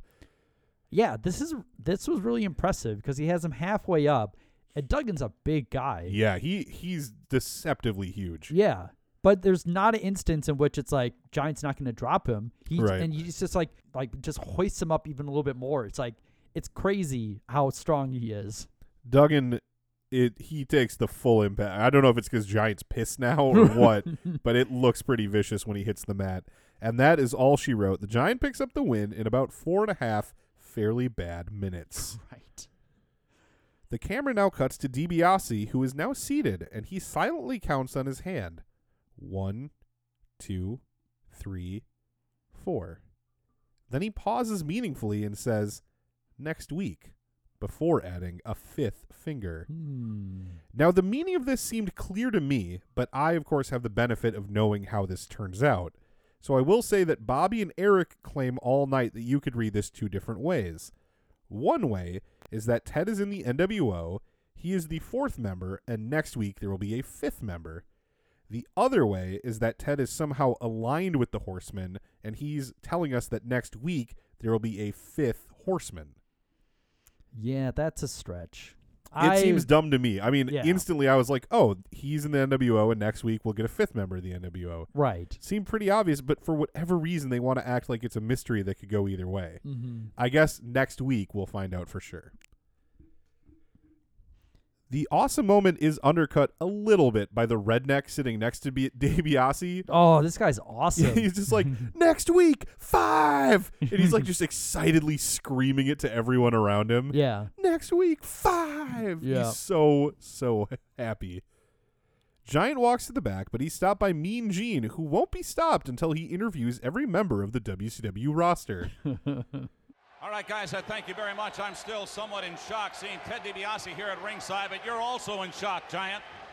I'm in shock. You're all going right. I am in shock. I can hardly talk because I'm in shock. Macho Man, you want to blame this on me? This is my fault. I let WCW down. Brother, where were your guts? Where were you? How come you weren't there? I'll tell you why, because you were scared. You know you can't cut the job. I'll tell you what, you're gonna fight Hogan in October? No, I'm gonna fight Hogan. Because I'll tell you right now, out of me and you, it's gonna be me! Because I am the World Heavyweight Champion! If I have to beat Hogan for the belt, I will beat him. If I have to beat you, I will beat you. Doesn't matter, Macho Man. Fall Brawl, I'll be there in the cage. You can bet on it. Wherever you go, there I'll be. Thank you very much. I think that pretty much sums it up. His feelings. The Giant saying Macho Man Randy Savage does not deserve a shot at Hulk Hogan. Stay tuned. Goodness sakes, these guys are very messy. More Nitro coming up after this, please. The Giant says that he's in shock and can barely speak because Randy Savage has the nerve to blame him for losing to Hogan when Savage was too scared to even be in Sturgis for Hog Wild. Oh. Giant says that he'll beat either Hogan or Savage for the belt. Apparently, Hacksaw has been doing some bullshit in the ring because you can hear a USA chant start up. Oh, yeah. So he just couldn't let someone else have the focus for 5 goddamn minutes. Right. Giant ends up, he finishes yelling something. I didn't write down what it was. All I got is that at the end of the promo, Gene whips out a handkerchief and wipes the Giant's spit off the camera and then says, like, these guys make a mess. And then we go to commercial. Oh, boy. Yeah. Again, he's not making the guy look good. He's making Gene Okerlund look good. Right. After the break, out comes the Rock and Roll Express, followed by Arn Anderson and Ric Flair, who are accompanied by Woman and Liz. We again cut to DiBiase as Bobby and Eric speculate on his motives. Here to call all the action is our own Rock and Roll Express, Dave Amantorp. Well, I mean, Flair and Anderson don't really add much to that second option because they really do not pay attention to Ted DiBiase. Right. Yeah, they don't. No one in the ring, Duggan, Giant, Flair, Arn, nobody pays attention to DiBiase in the slightest. Right. So the bell rings while Flair is still taking off his robe and the women are in the ring still. So that's cool. We start the match off with Arn Anderson and Ricky Morton. Arn, which, by the way, I had to go back and look up their names again because I don't care about the Rock and Roll Express enough to remember who is who. Mm-hmm. Arn unloads with punches while I think this is the point where he tries not to be distracted by Ted DiBiase. I don't know. He keeps punching Ricky Morton and then like kind of looking over that way. Mm-hmm. But I don't it wasn't enough for me to be like, oh, it's definitely Ted DiBiase. Right. Ricky Morton gets a tag as he comes off the ropes, and Robert Gibson crouches behind Arn as Morton hits a flying crossbody for a 2 count, even though he just tagged out of the match. Undeterred, they drop Arn with a tandem clothesline before nailing the Nature Boy with a double dropkick. After the 2 horsemen take a few moments at ringside to collect themselves, Ric Flair officially enters the match to face Robert Gibson. Flair backs Gibson into the Horseman corner and unloads with chops and punches to the chops. Gibson fights his way out of the corner only to have Flair pitch him to the outside, while referee Randy Anderson is distracted by the entrance of Arn and Ricky into the ring. Woman takes the time to rake the shit out of Gibson's eyeballs. Woman's the best. Yes. She has one thing, but she nails it every time. The Horsemen cut the ring off, making quick tags and keeping Gibson from tagging to his now rested partner. Eventually, an exchange of blows between Gibson and Flair goes in favor of the Rock and Roller, and he manages to get the, quote, hot tag, unquote, which again I say because his fans do not react whatsoever. I love somewhere in the early part of this match, Bischoff just is pretty frank. He's like, now, look, I know that these guys don't look physically all that intimidating. He's just like, look, I know that the Rock and Roll Express are a couple of fat sacks of shit these days. Right. But they used to be really good. Yeah, they've been wrestling for a long time, so. They might not look good, but they're also old. I also had a note at the beginning because this is a rematch from June 3rd of this year when they faced them. That match went almost 20 minutes. I remember that. It was brutal. Yes. Ricky Morton dishes out the knuckle sandwiches, all before... Oh, this is the part. He's not just punching him. He's jumping straight up and down and punching them. Oh, and Bischoff even calls it. He goes like, Morton with some jump punches. It was so goofy. Yeah. So before too long, we have all 4 competitors in the ring. While Randy Anderson tries to escort Gibson back to his corner, Arn, who is not the legal man, nails Morton with a DDT. Ric Flair then hooks the legs for the pinfall victory. And it's funny because Morton tries to get in the ring, but it looks like he's just too old and slow and can't stop the 3 count. He's already thinking about that bed back at the hotel. Just some real gross ring rat he's gonna bring back. Oh god. Just super gross. Just tastes like old cigarettes. Yeah. Holy shit, Mean Gene is out again. What? All right, I thank you very much, Eric and Bobby. We're going to try assemble some kind of order here. Woman, we saw you. Please leave me. Elizabeth, say something to her. Oh, listen, there's nothing I can do to control her. Arn Anderson, certainly we've got to talk about some things involving the Horsemen. And coming up, of course, the big one involving yourself, the Nature Boy, Lex Luger Sting against the NWO. There's a time to ogle the women, Gene Okerlund, and this ain't it. Because the hourglass has been turned over and the sand is running out on the NWO. The bottom line that we get to is in a short time, you don't get to pick your spot. We saw you out there already. Nobody was there. You picked your spot. Last week and the week before and the week before, you picked your spot. But when they shut the cage and you look into our guts, you find out who's more man. You see, we were in the first War Games, and we're going to be in the last one, because the last one for you is coming up real soon. Now, we know, beyond a shadow of a doubt, guys like you have now hit and left the building. We won't see the outsiders anymore tonight, because that's not the kind of men they are. Well, if you're going to be a man in a man's sport, you better jump on a man eye to eye and nose to nose, and you're not that kind of man. All right, let's go back to Denver, Colorado, the Clash of Champions, Ric Flair. I want you to explain to me, in your opinion, many said that Hulk Hogan gave up to the Figure Four.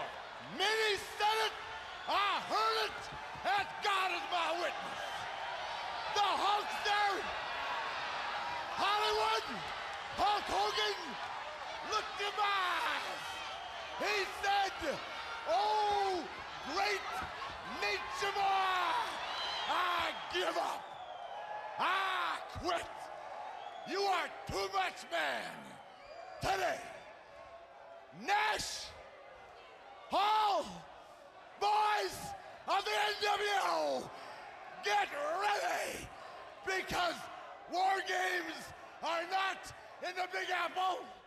They're not in Chicago. They're not in LA. They're in Winston-Salem, North Carolina, home of the My God Horsemen. Woo! Thank you very much. Right around the corner, Fall Brawl. These men are going to be involved in War Games, and stay tuned. Control yourself. More action coming up in a minute. He tries to get Liz to help Woman keep her hands off him, but Liz, as always, is useless. Arn yells at Gene for ogling the women and says that time is running out for the NWO. At Fall Brawl, they won't be able to pick their spots. Arn says that the outsiders like to hit and run, so we know we won't be seeing them again tonight. It's safe to let our guard down, even for a second.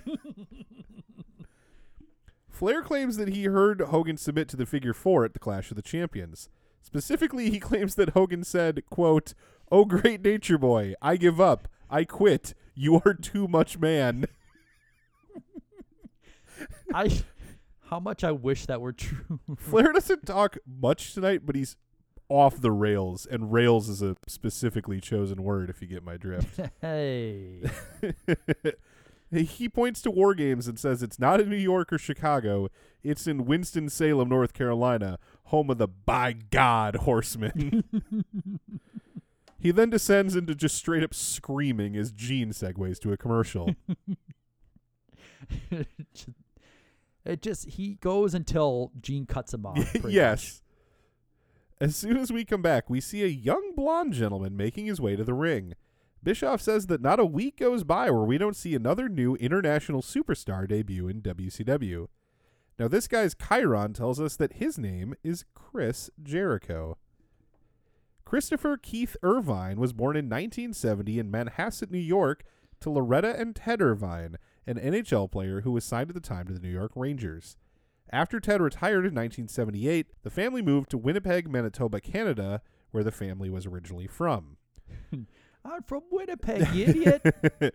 Winnipeg was a part of the AWA's territory, and Chris took an interest in it, but it was seeing footage from Stampede Wrestling's Owen Hart that convinced Irvine to become a wrestler himself.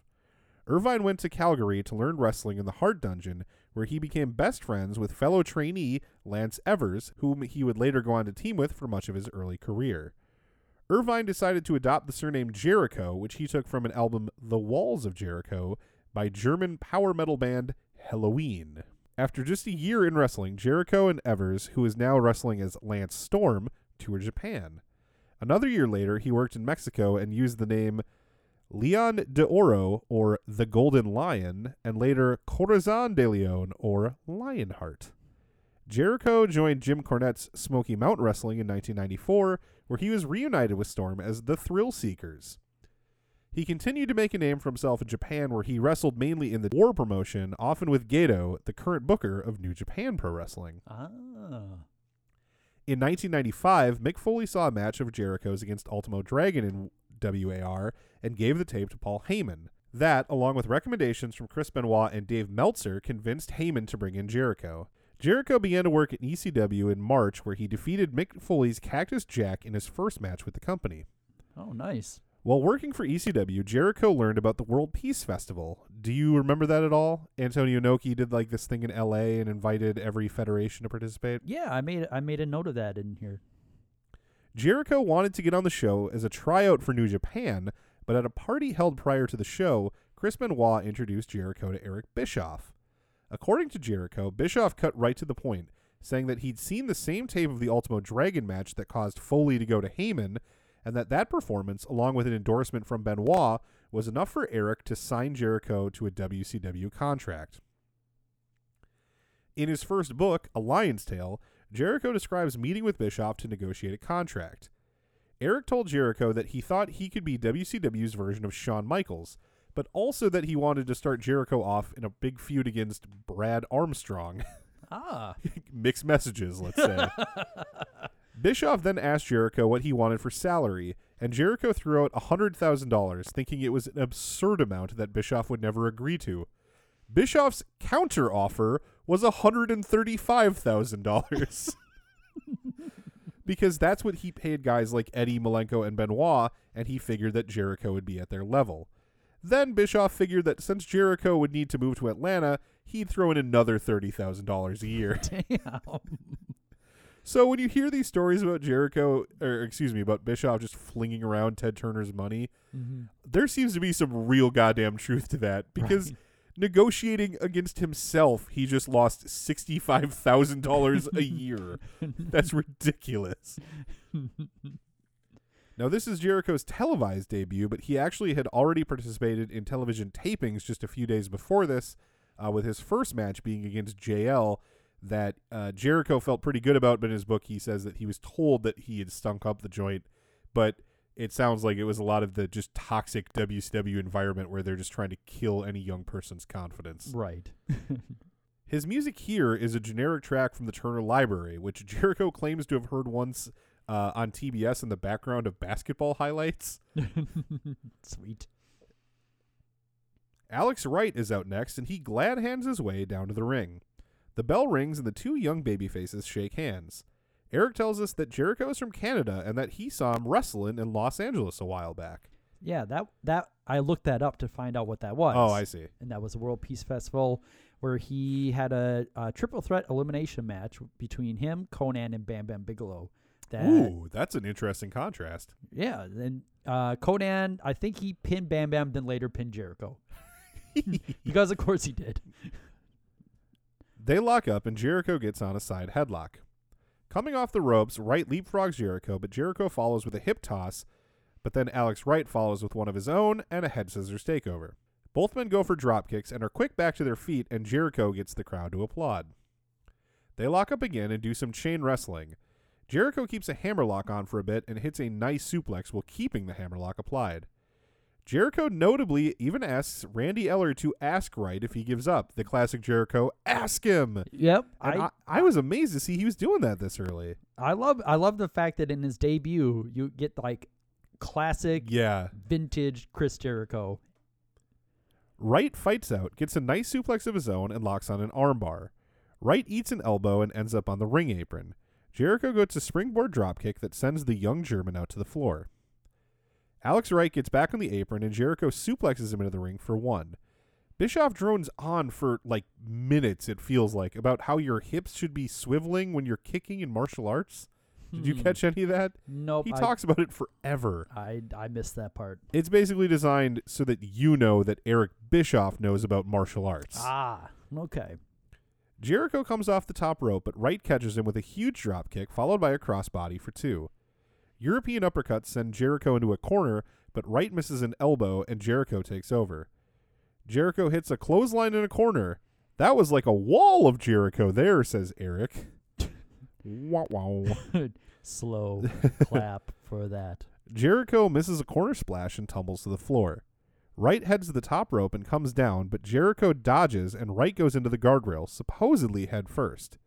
He's kayfabe injured, and Randy Eller counts him out, but Jericho tells the ref that he doesn't want to win that way. Eller relays this to Penzer, who announces to the crowd, Chris Jericho does not want to win this way. The result of the match is a no contest. Yeah, it's a really weird way to announce a finish. What a wimp, yells Heenan, and the crowd boos. Eric tries to get this over, but this is just the wrong decade for this story. Jericho, in that book I mentioned, A Lion's Tale, he says, like, as soon as he got this finish, he was like, oh no, like, this is terrible. And he mentioned specifically the way that he kind of got buried on commentary by Bobby after, and he's just like, yeah, I don't know what they expected. Like, it's just it's not going to work in 96. Yeah. All right, let's get Alex Wright back up on his feet. Chris Jericho, what you've just done here in front of a national television audience, I must say, your first appearance at World Championship Wrestling, and it was a breath of fresh air. Mean Gene, when I came to World Championship Wrestling, I came here to fight to the best of my ability. And to accept a victory over this man like that is not the best of my ability. I have a lot of respect for Alex Wright, and I wasn't going to take him out like that. But there's somebody who might have taken a victory like that, someone I used to admire, and that would be Hulk Hogan and the rest of the NWO. And I tell you that me and Alex are going to fight with all our hearts for WCW! Thank you very much. We are out of time, Alex. Maybe you can just get back to the locker room and try to get your wits together. We've got more Nitro when we come back here on TNT. Mean Gene joins Jericho and Alex Wright outside the ring and asks Jericho about forfeiting a victory. He's just sort of very complimentary of young Jericho's morals while he asks him. Yeah. In Okerlund's defense, he realizes, like, this is supposed to make him look honorable. Oh, sure. Don't make it sound like that he's an idiot or a loser or something like that. So I felt like he did a really good job of making sure that the crowd knows that he did an honorable thing. Jericho says that he came to fight to the best of his ability, and to accept a victory in these circumstances wouldn't be his best. He then turns his comments to Hulk Hogan and the NWO, and says that he and Alex will fight for WCW. Speaking of things that Jericho mentions in his book not liking, he knows that it's stupid for him to come out in his first promo and talk about the NWO. Right. That was what he was directed to do. Yeah. He should be getting himself over, obviously. So Hoovy should have been getting himself over in the opener or just not talking. Right. But unfortunately, everybody has... when Poochie's not on screen, all other characters should be asking, where's Poochie? Hi, Mr. Myers. I've been doing some thinking, and I got some ideas to improve the show. I got it right here. 1, Poochie needs to be louder, angrier, and have access to a time machine. 2, whenever Poochie's not on screen, all the other characters should be asking, where's Poochie? 3... Great. Just leave them right there on the floor on your way out. Alex Wright. Oh, Alex Wright wants to talk too, but Gene has had it with foreigners giving promos tonight and just shuts him down immediately and says they're out of time. Yikes. Yeah, you can tell right away that, like, Chris Jericho has, like, a presence. Yes, when it comes to promos. I mean, it's a cheesy ass, corny promo, but you Right. can tell like this is a person that can talk on the mic and is not. I mean, compared to the other guys, like Chavo's been on Nitro a few times, but he still looks nervous as hell. Sure. But Jericho was like, he seemed like he was in his element talking on the mic. Yeah, I think that's an interesting comparison to Chavo. You're absolutely right that Jericho already seems like a more kind of confident, complete package. Mhm. Watching this debut, you don't get the sense that like this guy is going to be in a lot of people's top 10 list or even maybe top 5 for some people. Right. Not me personally. I like Jericho. I'm a big fan, but you don't get the impression that he's going to rise to those heights. But you definitely see like this is somebody who could catch on and could be a thing. So it'll be fun to watch his career. I'm familiar that Jericho did a lot of funny things in WCW, but I'm not super familiar with them. Mhm. So I'm really excited, especially to see, because I know that most of those happen as a heel. So I'm excited to see sort of how this initial babyface run sort of pans out and when that heel turn comes. Yeah. I'm very interested to see how that plays out. We go to a commercial, and when we come back, the Steiners and the Blue Bloods are already in the ring, and here to call all the action is our own Lord David Amantorp. Nice. Yeah, so Steiner Brothers getting the jobber entrance. That must be humbling. Well, I think, when Gene told Alex Wright that they were out of time, I think he was like, Yeah. we are seriously running short on time here. Right. The Blue Bloods, consisting of Squire David Taylor and Earl Robert Ian, have a lively debate over who will start the match against the dog-faced gremlin. Yeah, we've been hearing a lot on Nitros about how there's been problems with the Blue Bloods. This is the first time we're really seeing that. Mm-hmm.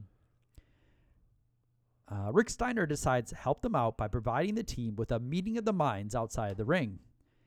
Ian took the most offense to that and cautiously enters the ring. Squire David Taylor, unwilling to let sleeping dogs lie, smacks Ian in the back and says yes, he should be in the ring trying to face him. Ian, not one to be outmatched in pettiness, shoves Taylor off the ring apron. This is not going very well for the Blue Bloods at all. After a bit of back and forth between the two, Rick heaves Ian over his head and slams him to the mat. This brings his squireness into the ring, and both Blue Bloods are served up with some Steiner lines. We get the traditional Steiner stance as the Blue Bloods recover outside the ring. At this point, I notice that Scott Steiner doesn't have his knee pads on, which to me suggests either this match is not going to be very long or he's not going to be involved very much in it. Yeah, he has a hip injury. Okay. If you notice, he's limping. Like at one point, he gets tagged in, and then whatever Blue Blood demands, no, I want to face Rick. It's just their way of being like, oh, see, he got in the ring, but he was tagging his brother to be respect to show his brother could do it or whatever. Okay. When he comes in for the Steiner pose, he's noticeably limping to the middle of the ring. Oh, so that's the reason he does basically nothing in this entire match. But it's just without the knee pads on, it really kind of it telegraphs it a lot. Yep. Oh yeah. So we get more arguing between Eaton and Taylor outside the ring, while Rick Steiner has a quick snack of the ring rope. So we Yummy.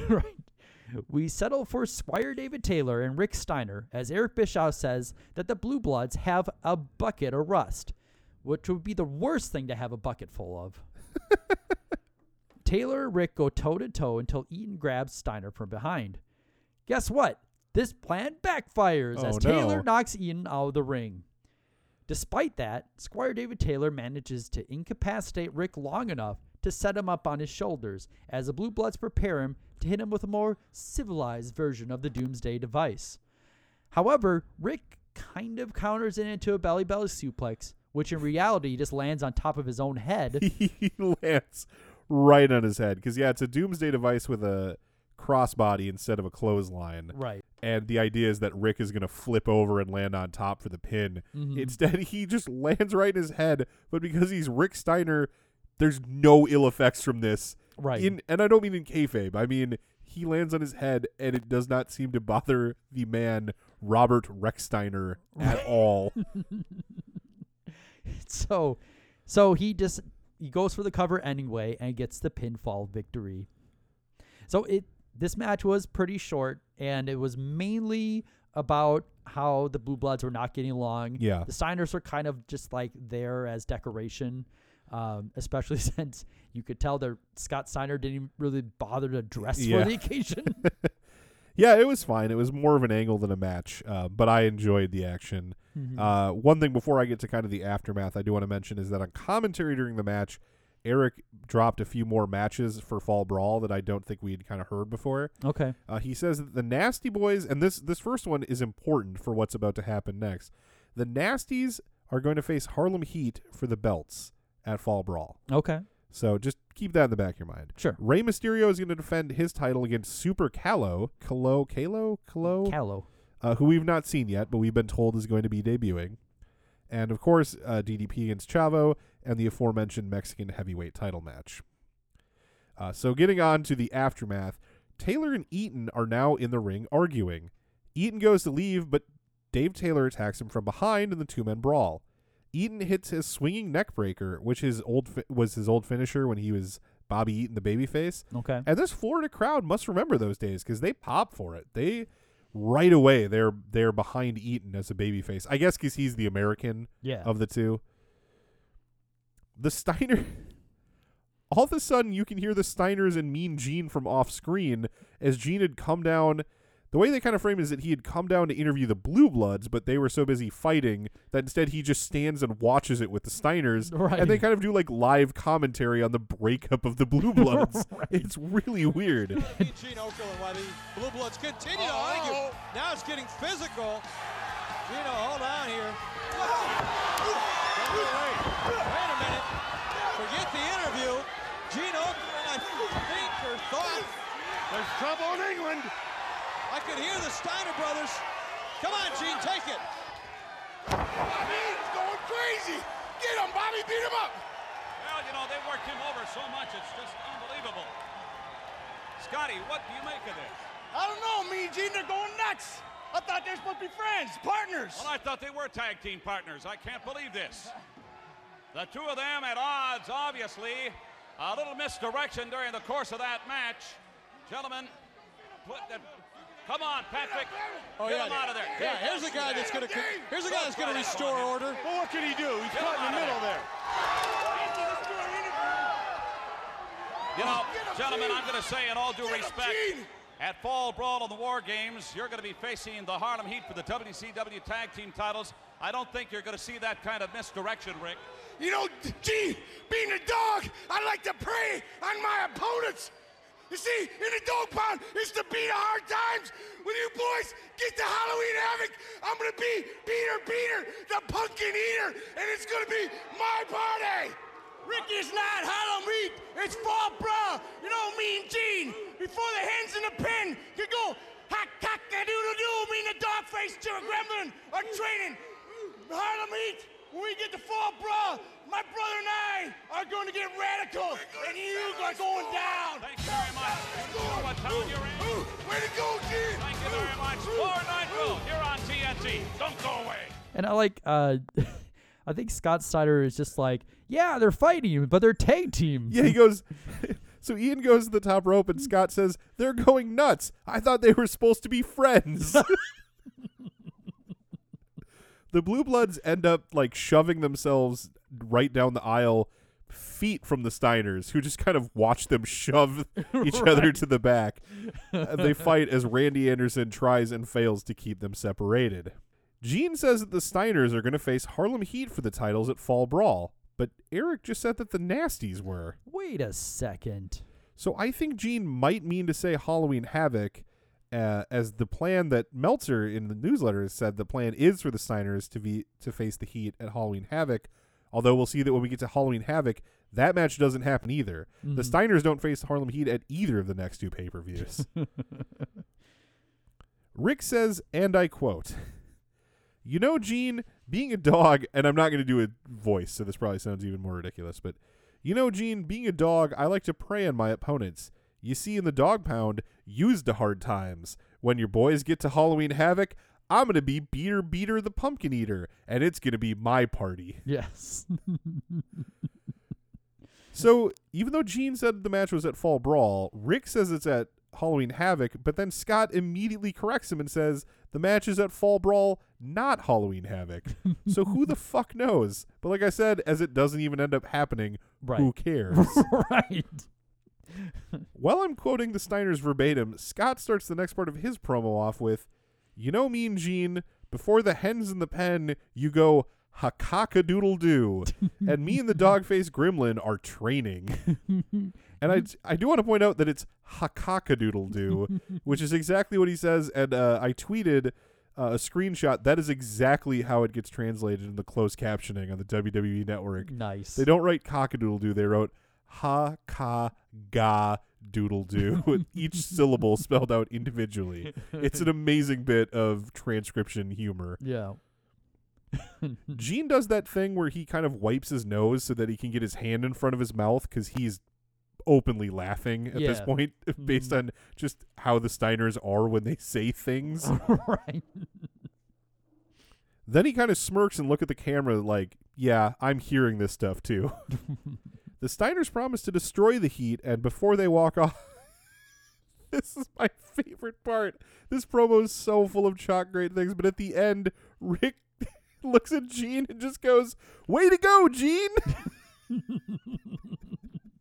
And no one, even babyfaces, no one's ever just nice to Gene. Right. So the fact that Rick ended the promo by just telling Gene that he's doing a great job. just want you to know, you're doing a great job. And because Gene's a goddamn professional, he doesn't even miss a beat. He's like mid-sentence when Rick says it. He doesn't even miss a beat. He just says, "Thank you very much," and then just keeps talking.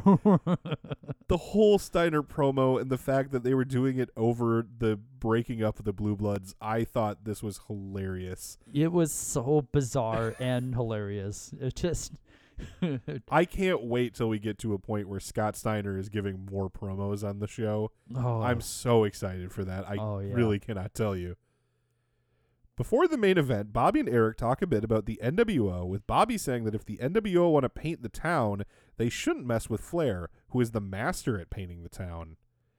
Eric says that his belief is that DiBiase foreshadowed the addition of another horseman, which, as we've already pointed out, is preposterous. Right. No one's buying that. Benoit and Mongo come out with all three of the Horseman ladies. Horse ladies? Horsewomen? Horsewomen? They enter to Benoit's solo music, not the Horseman theme. Eric says that indeed, Dave Wanstedt, then coach of the Chicago Bears, did put a call into Mongo to see if he would come back to the NFL. I don't know if that's true, but it's apparently something Gene reported on the hotline, and Eric feels confident enough that it's true to bring it up here in the main event. And Dave Wanstedt was a terrible coach, so I could believe that too. Yeah, Mongo's only 2 years out of the league, but he ended in just a 1 year stint with the Packers that I think was not very good. Right. I don't know that bringing him back would have been good for anybody. Next up is Sting and Luger out to a man called Sting. The Horsemen attack Sting before the bell, and it's a full-out brawl to start out with Mongo and Lex partnering off and Benoit and Sting in a different corner. Eventually, Sting and Benoit end up on the outside, and Luger gets corner punches on Mongo, after which they both stand there with no idea what to do until Luger just clotheslines Mongo out of, for lack of a better idea. Randy Anderson tries to get control as Mongo gets Lex with an atomic drop, and Lex nails him with a loaded forearm. Sting and Benoit finally get in the appropriate corners, and at some point I assume a bell rang, although I never actually heard it. Lex whips Mongo into the corner, and Mongo can't even really run a straight line for the corner bump. I noticed he runs in an arc for some reason. Mongo picks up Lex and drops him across the ropes, then kicks him in the gut and brings in Benoit. Benoit dominates Lex with clotheslines and strikes. Mongo comes back in and does a big back elbow before leaving again. Swinging neckbreaker from Benoit, and all of a sudden swinging neckbreakers are all over the show. Yep. That's not a common move, but that's the third one of the night. It's the order of the day. We get a leg drop from the Crippler that gets a 2 count. The Horsemen continue to dominate Lex in the corner. Mongo gets a backbreaker that looks pretty good. Eric takes a moment to wish Kevin Green good luck this Sunday, as Green's Carolina Panthers will be in Atlanta to take on the Falcons, apparently with Bischoff in attendance. Mongo tags Benoit back in. Lex gets whipped off the ropes, ducks a Benoit clothesline, and then he and Benoit clothesline each other. Sting gets the hot tag and takes it to Benoit. The crowd in the foreground clearly start looking at something off screen, but Bischoff doesn't want our attention there just yet, so he claims the crowd is standing for the match. But it's like, well, okay, why are they all looking like back and to the right then? Right. Sting locks on the Scorpion Deathlock, but Mongo enters the ring. Sting dodges Mongo and tags him with a dropkick. Outside the ring, Mongo runs Luger into the ring post. In the ring, Sting goes for a splash, but Benoit gets his knees up. Benoit then goes to the top rope for his big headbutt, but he misses. Suddenly, Hogan is at ringside with his can of spray paint. Coincidentally, some fans picked this exact moment to unfurl a huge NWO rules sign, so that was kind of fortuitous timing. Mongo backs up Hogan, who looks very scared of the former defensive end. Hogan keeps backing up all the way around the ring until he turns a corner, and Hall, who the cameras did a good job of avoiding, pops out of nowhere to level Mongo. Yep. Hall's a giant dude to just be hiding out of it's pretty impressive the way he's all of a sudden there. And also I wanted to note that, like, you know, the last week I remember saying how cool Scott Hall looked. Yeah. Now he's on the jeans look, Yeah, which is not a good look. Canadian tuxedo. Yep. Heenan immediately flees. The NWO are in the arena. Yeah. Heenan's gone. He also announces his departure yes, too. he He's sure like, does. You're on your own. Sorry, Eric. The NWO beat Mongo and spray paint NWO onto his back. The NWO then get in the ring, and Hall gets the outsider's edge on Benoit, and Nash hits the jackknife powerbomb on Sting. They then spray both men with the NWO tags on their backs. Flair and Arn show up and take it to the NWO, winning for a bit until Hogan sprays Flair in the face with the paint. He beats Flair up a bit and then spray paints his hair black, giving him a skunk-like stripe down the middle of his bleach blonde hair. And there is a ton of garbage coming in the ring. My very next note, trash flies at the NWO as they celebrate in the ring. This mostly affects Sting and Benoit, who are on the mat. Yeah. So they're throwing it at the NWO, but it's all like splashing on the mat where the baby faces are lying. So that sucks. Right. But the crowd is a mix of really fucking pissed off people and people who think the NWO are cool as hell. Yeah. It's maybe 60-40 in favor of booing. Well, I'm not sure. That's just a rough estimate. Hogan tries to spray paint a camera, and the NWO walk up the aisle towards the booth. Bischoff flees, and the NWO take over commentary headsets. Now, wait a minute. What they just did. Wait a minute. I got no gripe.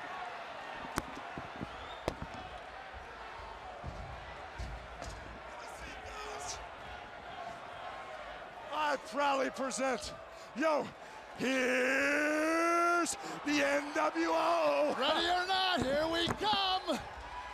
Woo! Woo! How about those outsiders, huh? Oh, the outsiders. I tell you, Hulk Hogan over. Hulk Hogan and yet anarchy. We love to say we told you so. Anything less would be too civilized. I saw that.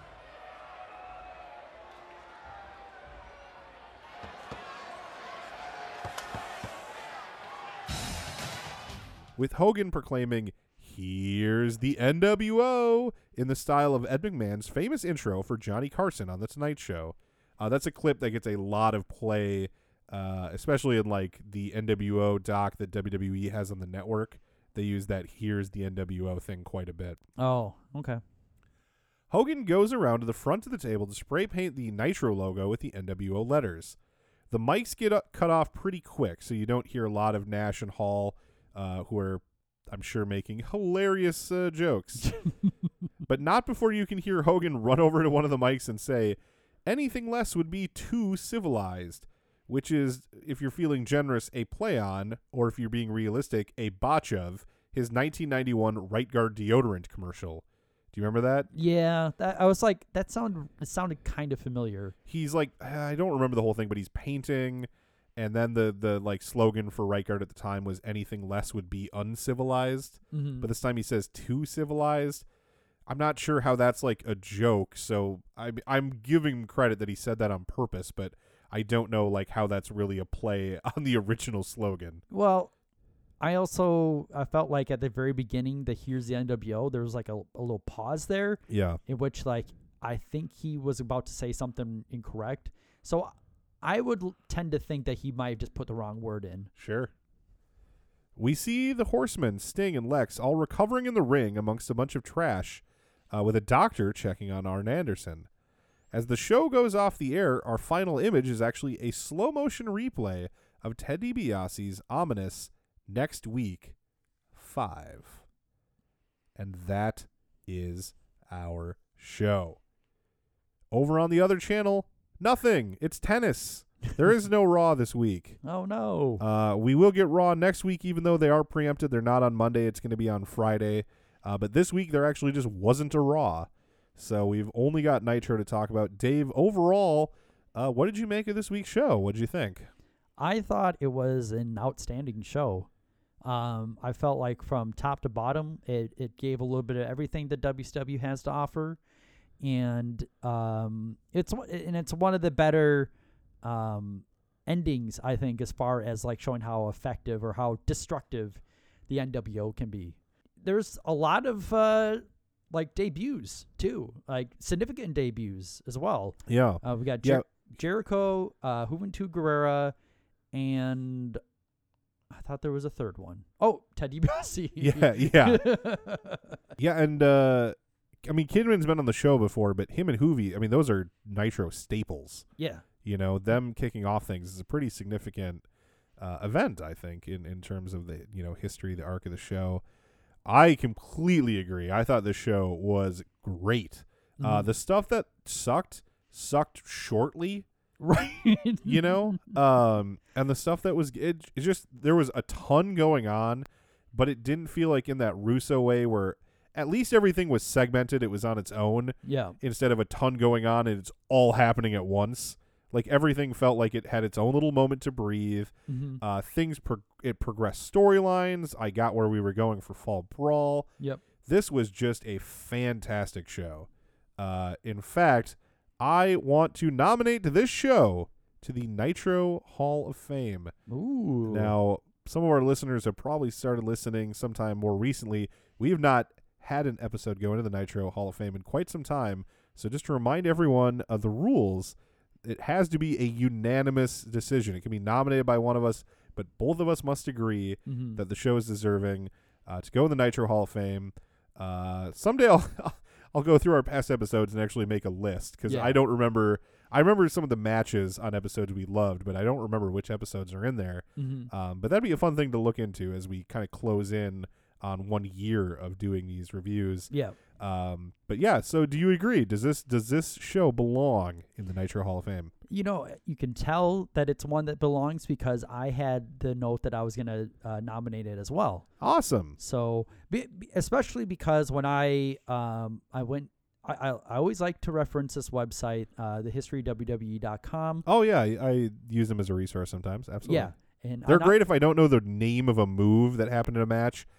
They've got a review section where they've got written reviews of every Nitro, and I will a lot of times look up move names in there. Yeah, I usually use them so I can get the name of the arena.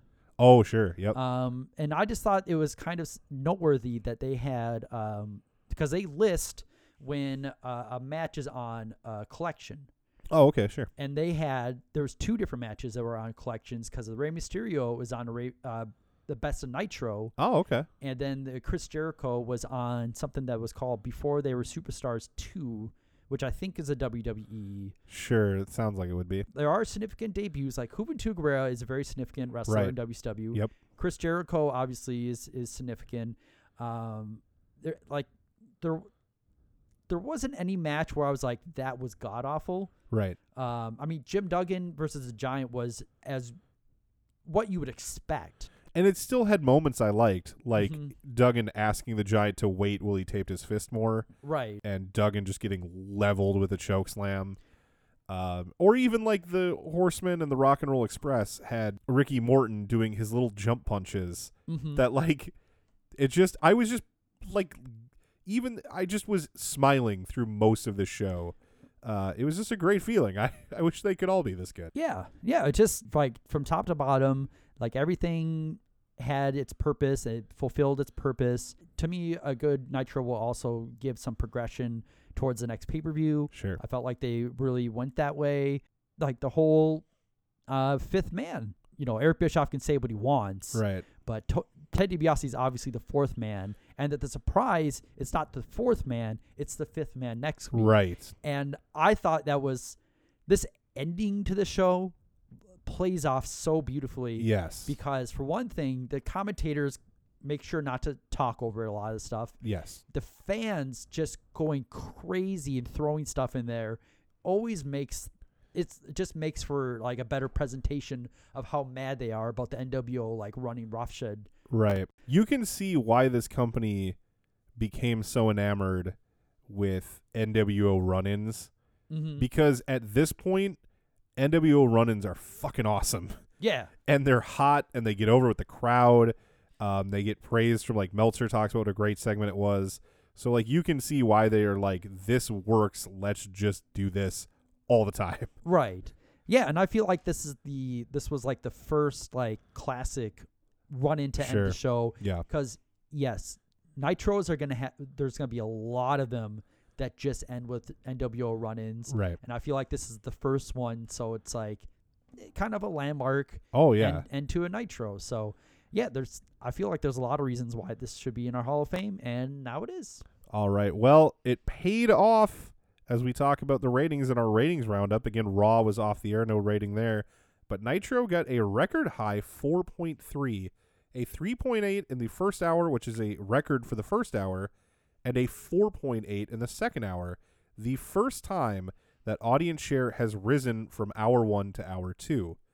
The second hour was actually the highest rated wrestling hour for a regularly scheduled show going all the way back to the mid-1980s, according to Big Dave Meltzer. Wow. So, I mean, they were helped hugely by Raw being off the air this week. But it's a hell of a thing that they made the most of that opportunity and provided all these extra viewers with a real taste of what they have to offer that maybe WWF does not. Right. Now that I'm thinking about it, I mean, the fact that they realized that they probably would have some extra viewers, like indicating the fifth guy for next week is like, that's a great move because it's like, if you're just tuning in this week and haven't really seen us, look, we're giving you a cliffhanger. It's a huge opportunity to go unopposed for 2 weeks because, Nitro does get fucked around for the NBA playoffs. I was going to say that Raw doesn't get that opportunity, but I think they do because the NBA playoffs always screw with Nitro a little bit. Yeah. Nitro is already in the midst of their huge win streak in the ratings. Yep. It's still pretty early on, but it's still crucial that they draw those fans because WWF is still a much more well-known property. Right. So those kind of moves are crucial. So that will bring us to a little segment that we call Observe This. Observe this, brother!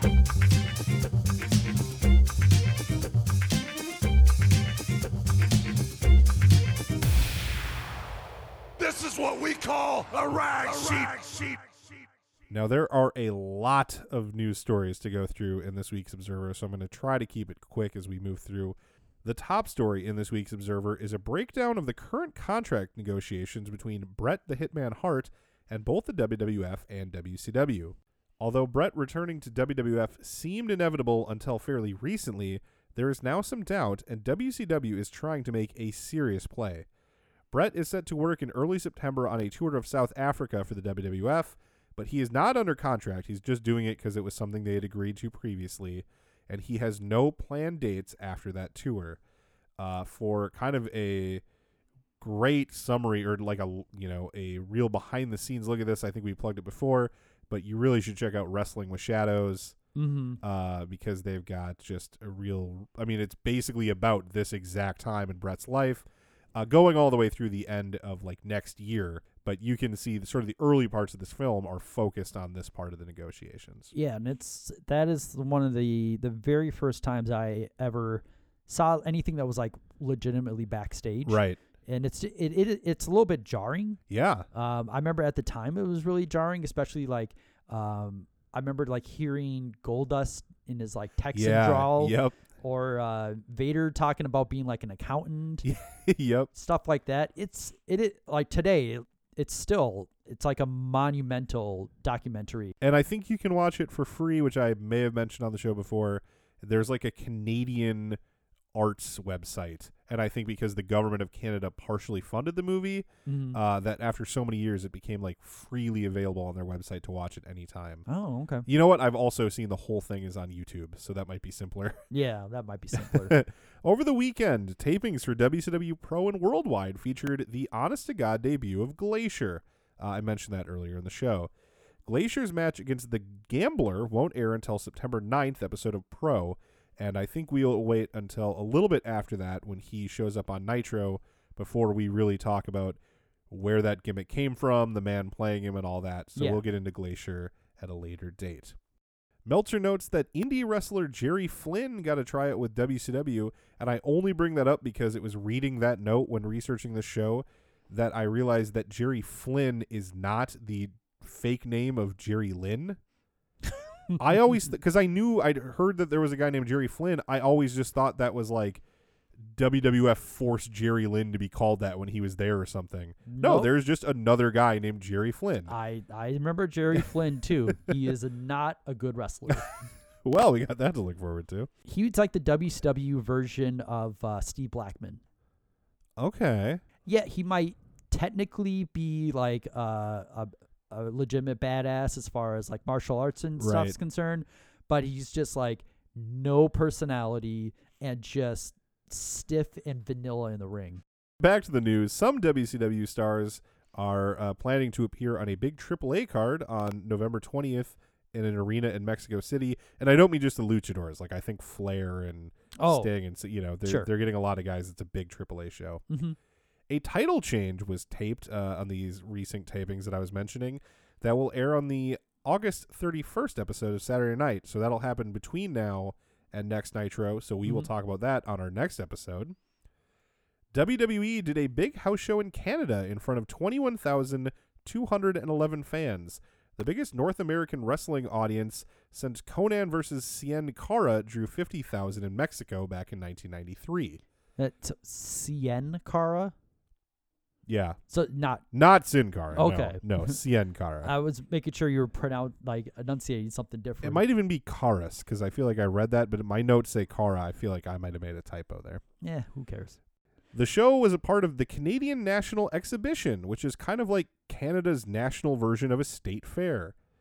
Also, as part of those festivities, about 4,000 fans attended a Special Olympics softball fundraiser over the same weekend where they had a chance to watch Psycho Sid win a tug of war against an elephant. What? Yep. Well, Dave just casually mentions that in The Observer with no additional details. That's not fair. Well, because you mentioned softball, and I assume he was playing softball. I'm sure he did that too. I'm sure he hit a few dingers and then beat an elephant in tug of war. Do you really want to see me? I mean, tug of war, or you want to see me sock a few dingers? I was struggling with that, but you pulled it off. According to Meltzer, Scott Hall is trying to set up a deal separate from his WCW deal that would allow him to appear more frequently in New Japan Pro Wrestling. I bring that up because you may remember that was something he specifically asked Vince for so that he could stay in WWF, but that Vince would not allow him to do. Okay. So we'll see if he's able to convince WCW to let him pick up a lot of Japan dates. I wonder, why is he so in? He just makes more money. He's like, there's days I'm not working, and I'd like to fly to Japan and make money on those days. Okay. And Vince was like, no, you're exclusively signed to me. Yeah, and that's something that's interesting to me about Scott Hall is he's very open about the fact that like it was a business to him. Yep. He was all about like, I don't care if I lose just as long, because like I think that's the main reason why he was never a world champion. Right. Is because there's so many mouths to feed as far as the world title is concerned. Yeah. If this top guy doesn't want it, I'm not going to bother giving it to him. Sure. So I was just kind of wondering if the fact that maybe New Japan's like, yeah, we'll pay a premium for a guy like Scott Hall. Maybe that's why. He had success there before. It was just WWF wasn't allowing him to go over there anymore. But he was pretty regular in there for a while. Okay. On August 24th, with time running out on live television in the USWA territory, a.k.a. Memphis, Flex Kavana, a.k.a. The Rock, gotcha, challenged Jerry Lawler for the title and says that he would leave town if he lost. With about 15 seconds left in the show, Lawler hit Cavana with a chain, and as they went off the air, they just announced that Flex Cavana was gone from the territory. Okay. So I just bring it up because I think that is a sign that young Rocky Maivia, Dwayne Johnson, Flex Cavana, whatever you want to call him, that he may be on to bigger and brighter things. This seems like a really goofy way of getting rid of him. Yeah, well, it's Memphis. Yeah. It appears that Conan is going to wind up as a member of the Dungeon of Doom, as he worked as a tag team with Kevin Sullivan on the aforementioned tapings that just took place. Okay. You may remember last week I said that Mike Tenay was supposed to be added as a permanent third man to the booth during Hour 2, starting this week. Obviously, that didn't happen, or we would have mentioned him. He wasn't on the show at all. Right. Meltzer says that's still supposed to happen. It's just been pushed to next week. So I guess we'll see if that happens, or if Mike Tenay is the new Blood Runs Cold. Right. Maybe they realize, like, well, if we're going to do like a we're fleeing sort of thing, Sure. maybe we'll just wait till next week to do that. Yeah. I mean, you could say that his blood runs cold because he looks like a corpse. Mike Tenay looks like a corpse is what I'm saying. Corpse. Is this thing on? Hello. Dusty Rhodes is trying to work himself into the role of the coach of WCW, similar to how, spoiler alert, I mean, I think we kind of already know this, but DiBiase will act more as a manager for the NWO. Right. So Dusty wants to be like the equivalent for the WCW side. I don't think that's a terrible idea. I don't either. It seems fitting to me. Yeah. So I mean, I could definitely see like Dusty and Ted DiBiase doing like dust ups. Yeah. If you want. Sure, I get it. Thank you. Shane McMahon will be getting married in a few weeks. I believe he's still married to that same woman to this day. Yeah. And good for him. Good for him. Yeah, good for him.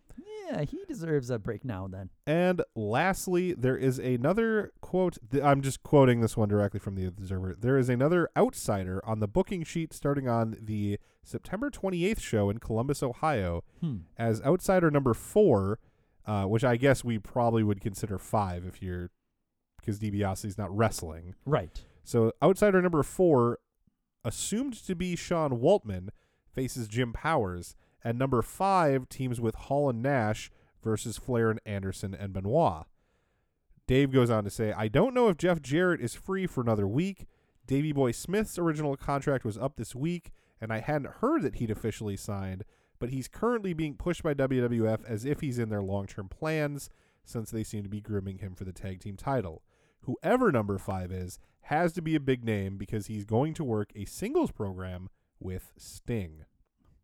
So that's what Meltzer's got as far as that goes, and that is the end of Observe This, which means the only thing that we have left for tonight is to name our MVP in our segment of the night. Let's start with MVP this week. Dave, why don't you kick us off? My MVP is going to go to the Lionheart Chris Jericho. Like I said before, I thought that he did a really good job as far as on the mic's concerned. Definitely, I tweeted this earlier of his enthusiasm coming down to the ring. I also liked getting the Ask Him ref. We got that too. I thought it was it is a really dumb ending to the match. Yeah. But he, for a debut on Nitro, in which they're really emphasizing the NWO and stuff like that, the fact that he was able to have a match and also do a promo, was good for him. And there seems to be a lot of potential in him. So I'm giving my MVP to Jericho. All right. Now, I realize my choice is going to be unconventional. Okay. And there are probably people on the show who are better than him. But I am giving my MVP partially based on someone who far exceeded my expectations for the performer and the character.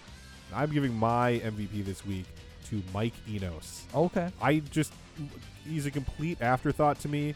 But this week he came out, he had some charisma as he was jawing at the fans. He showed some great moves in his match. I was kind of into his problems with Dick Slater after the match where they were shoving each other. So whereas I expect nothing from him and I got a very enjoyable performance out of him. Yeah.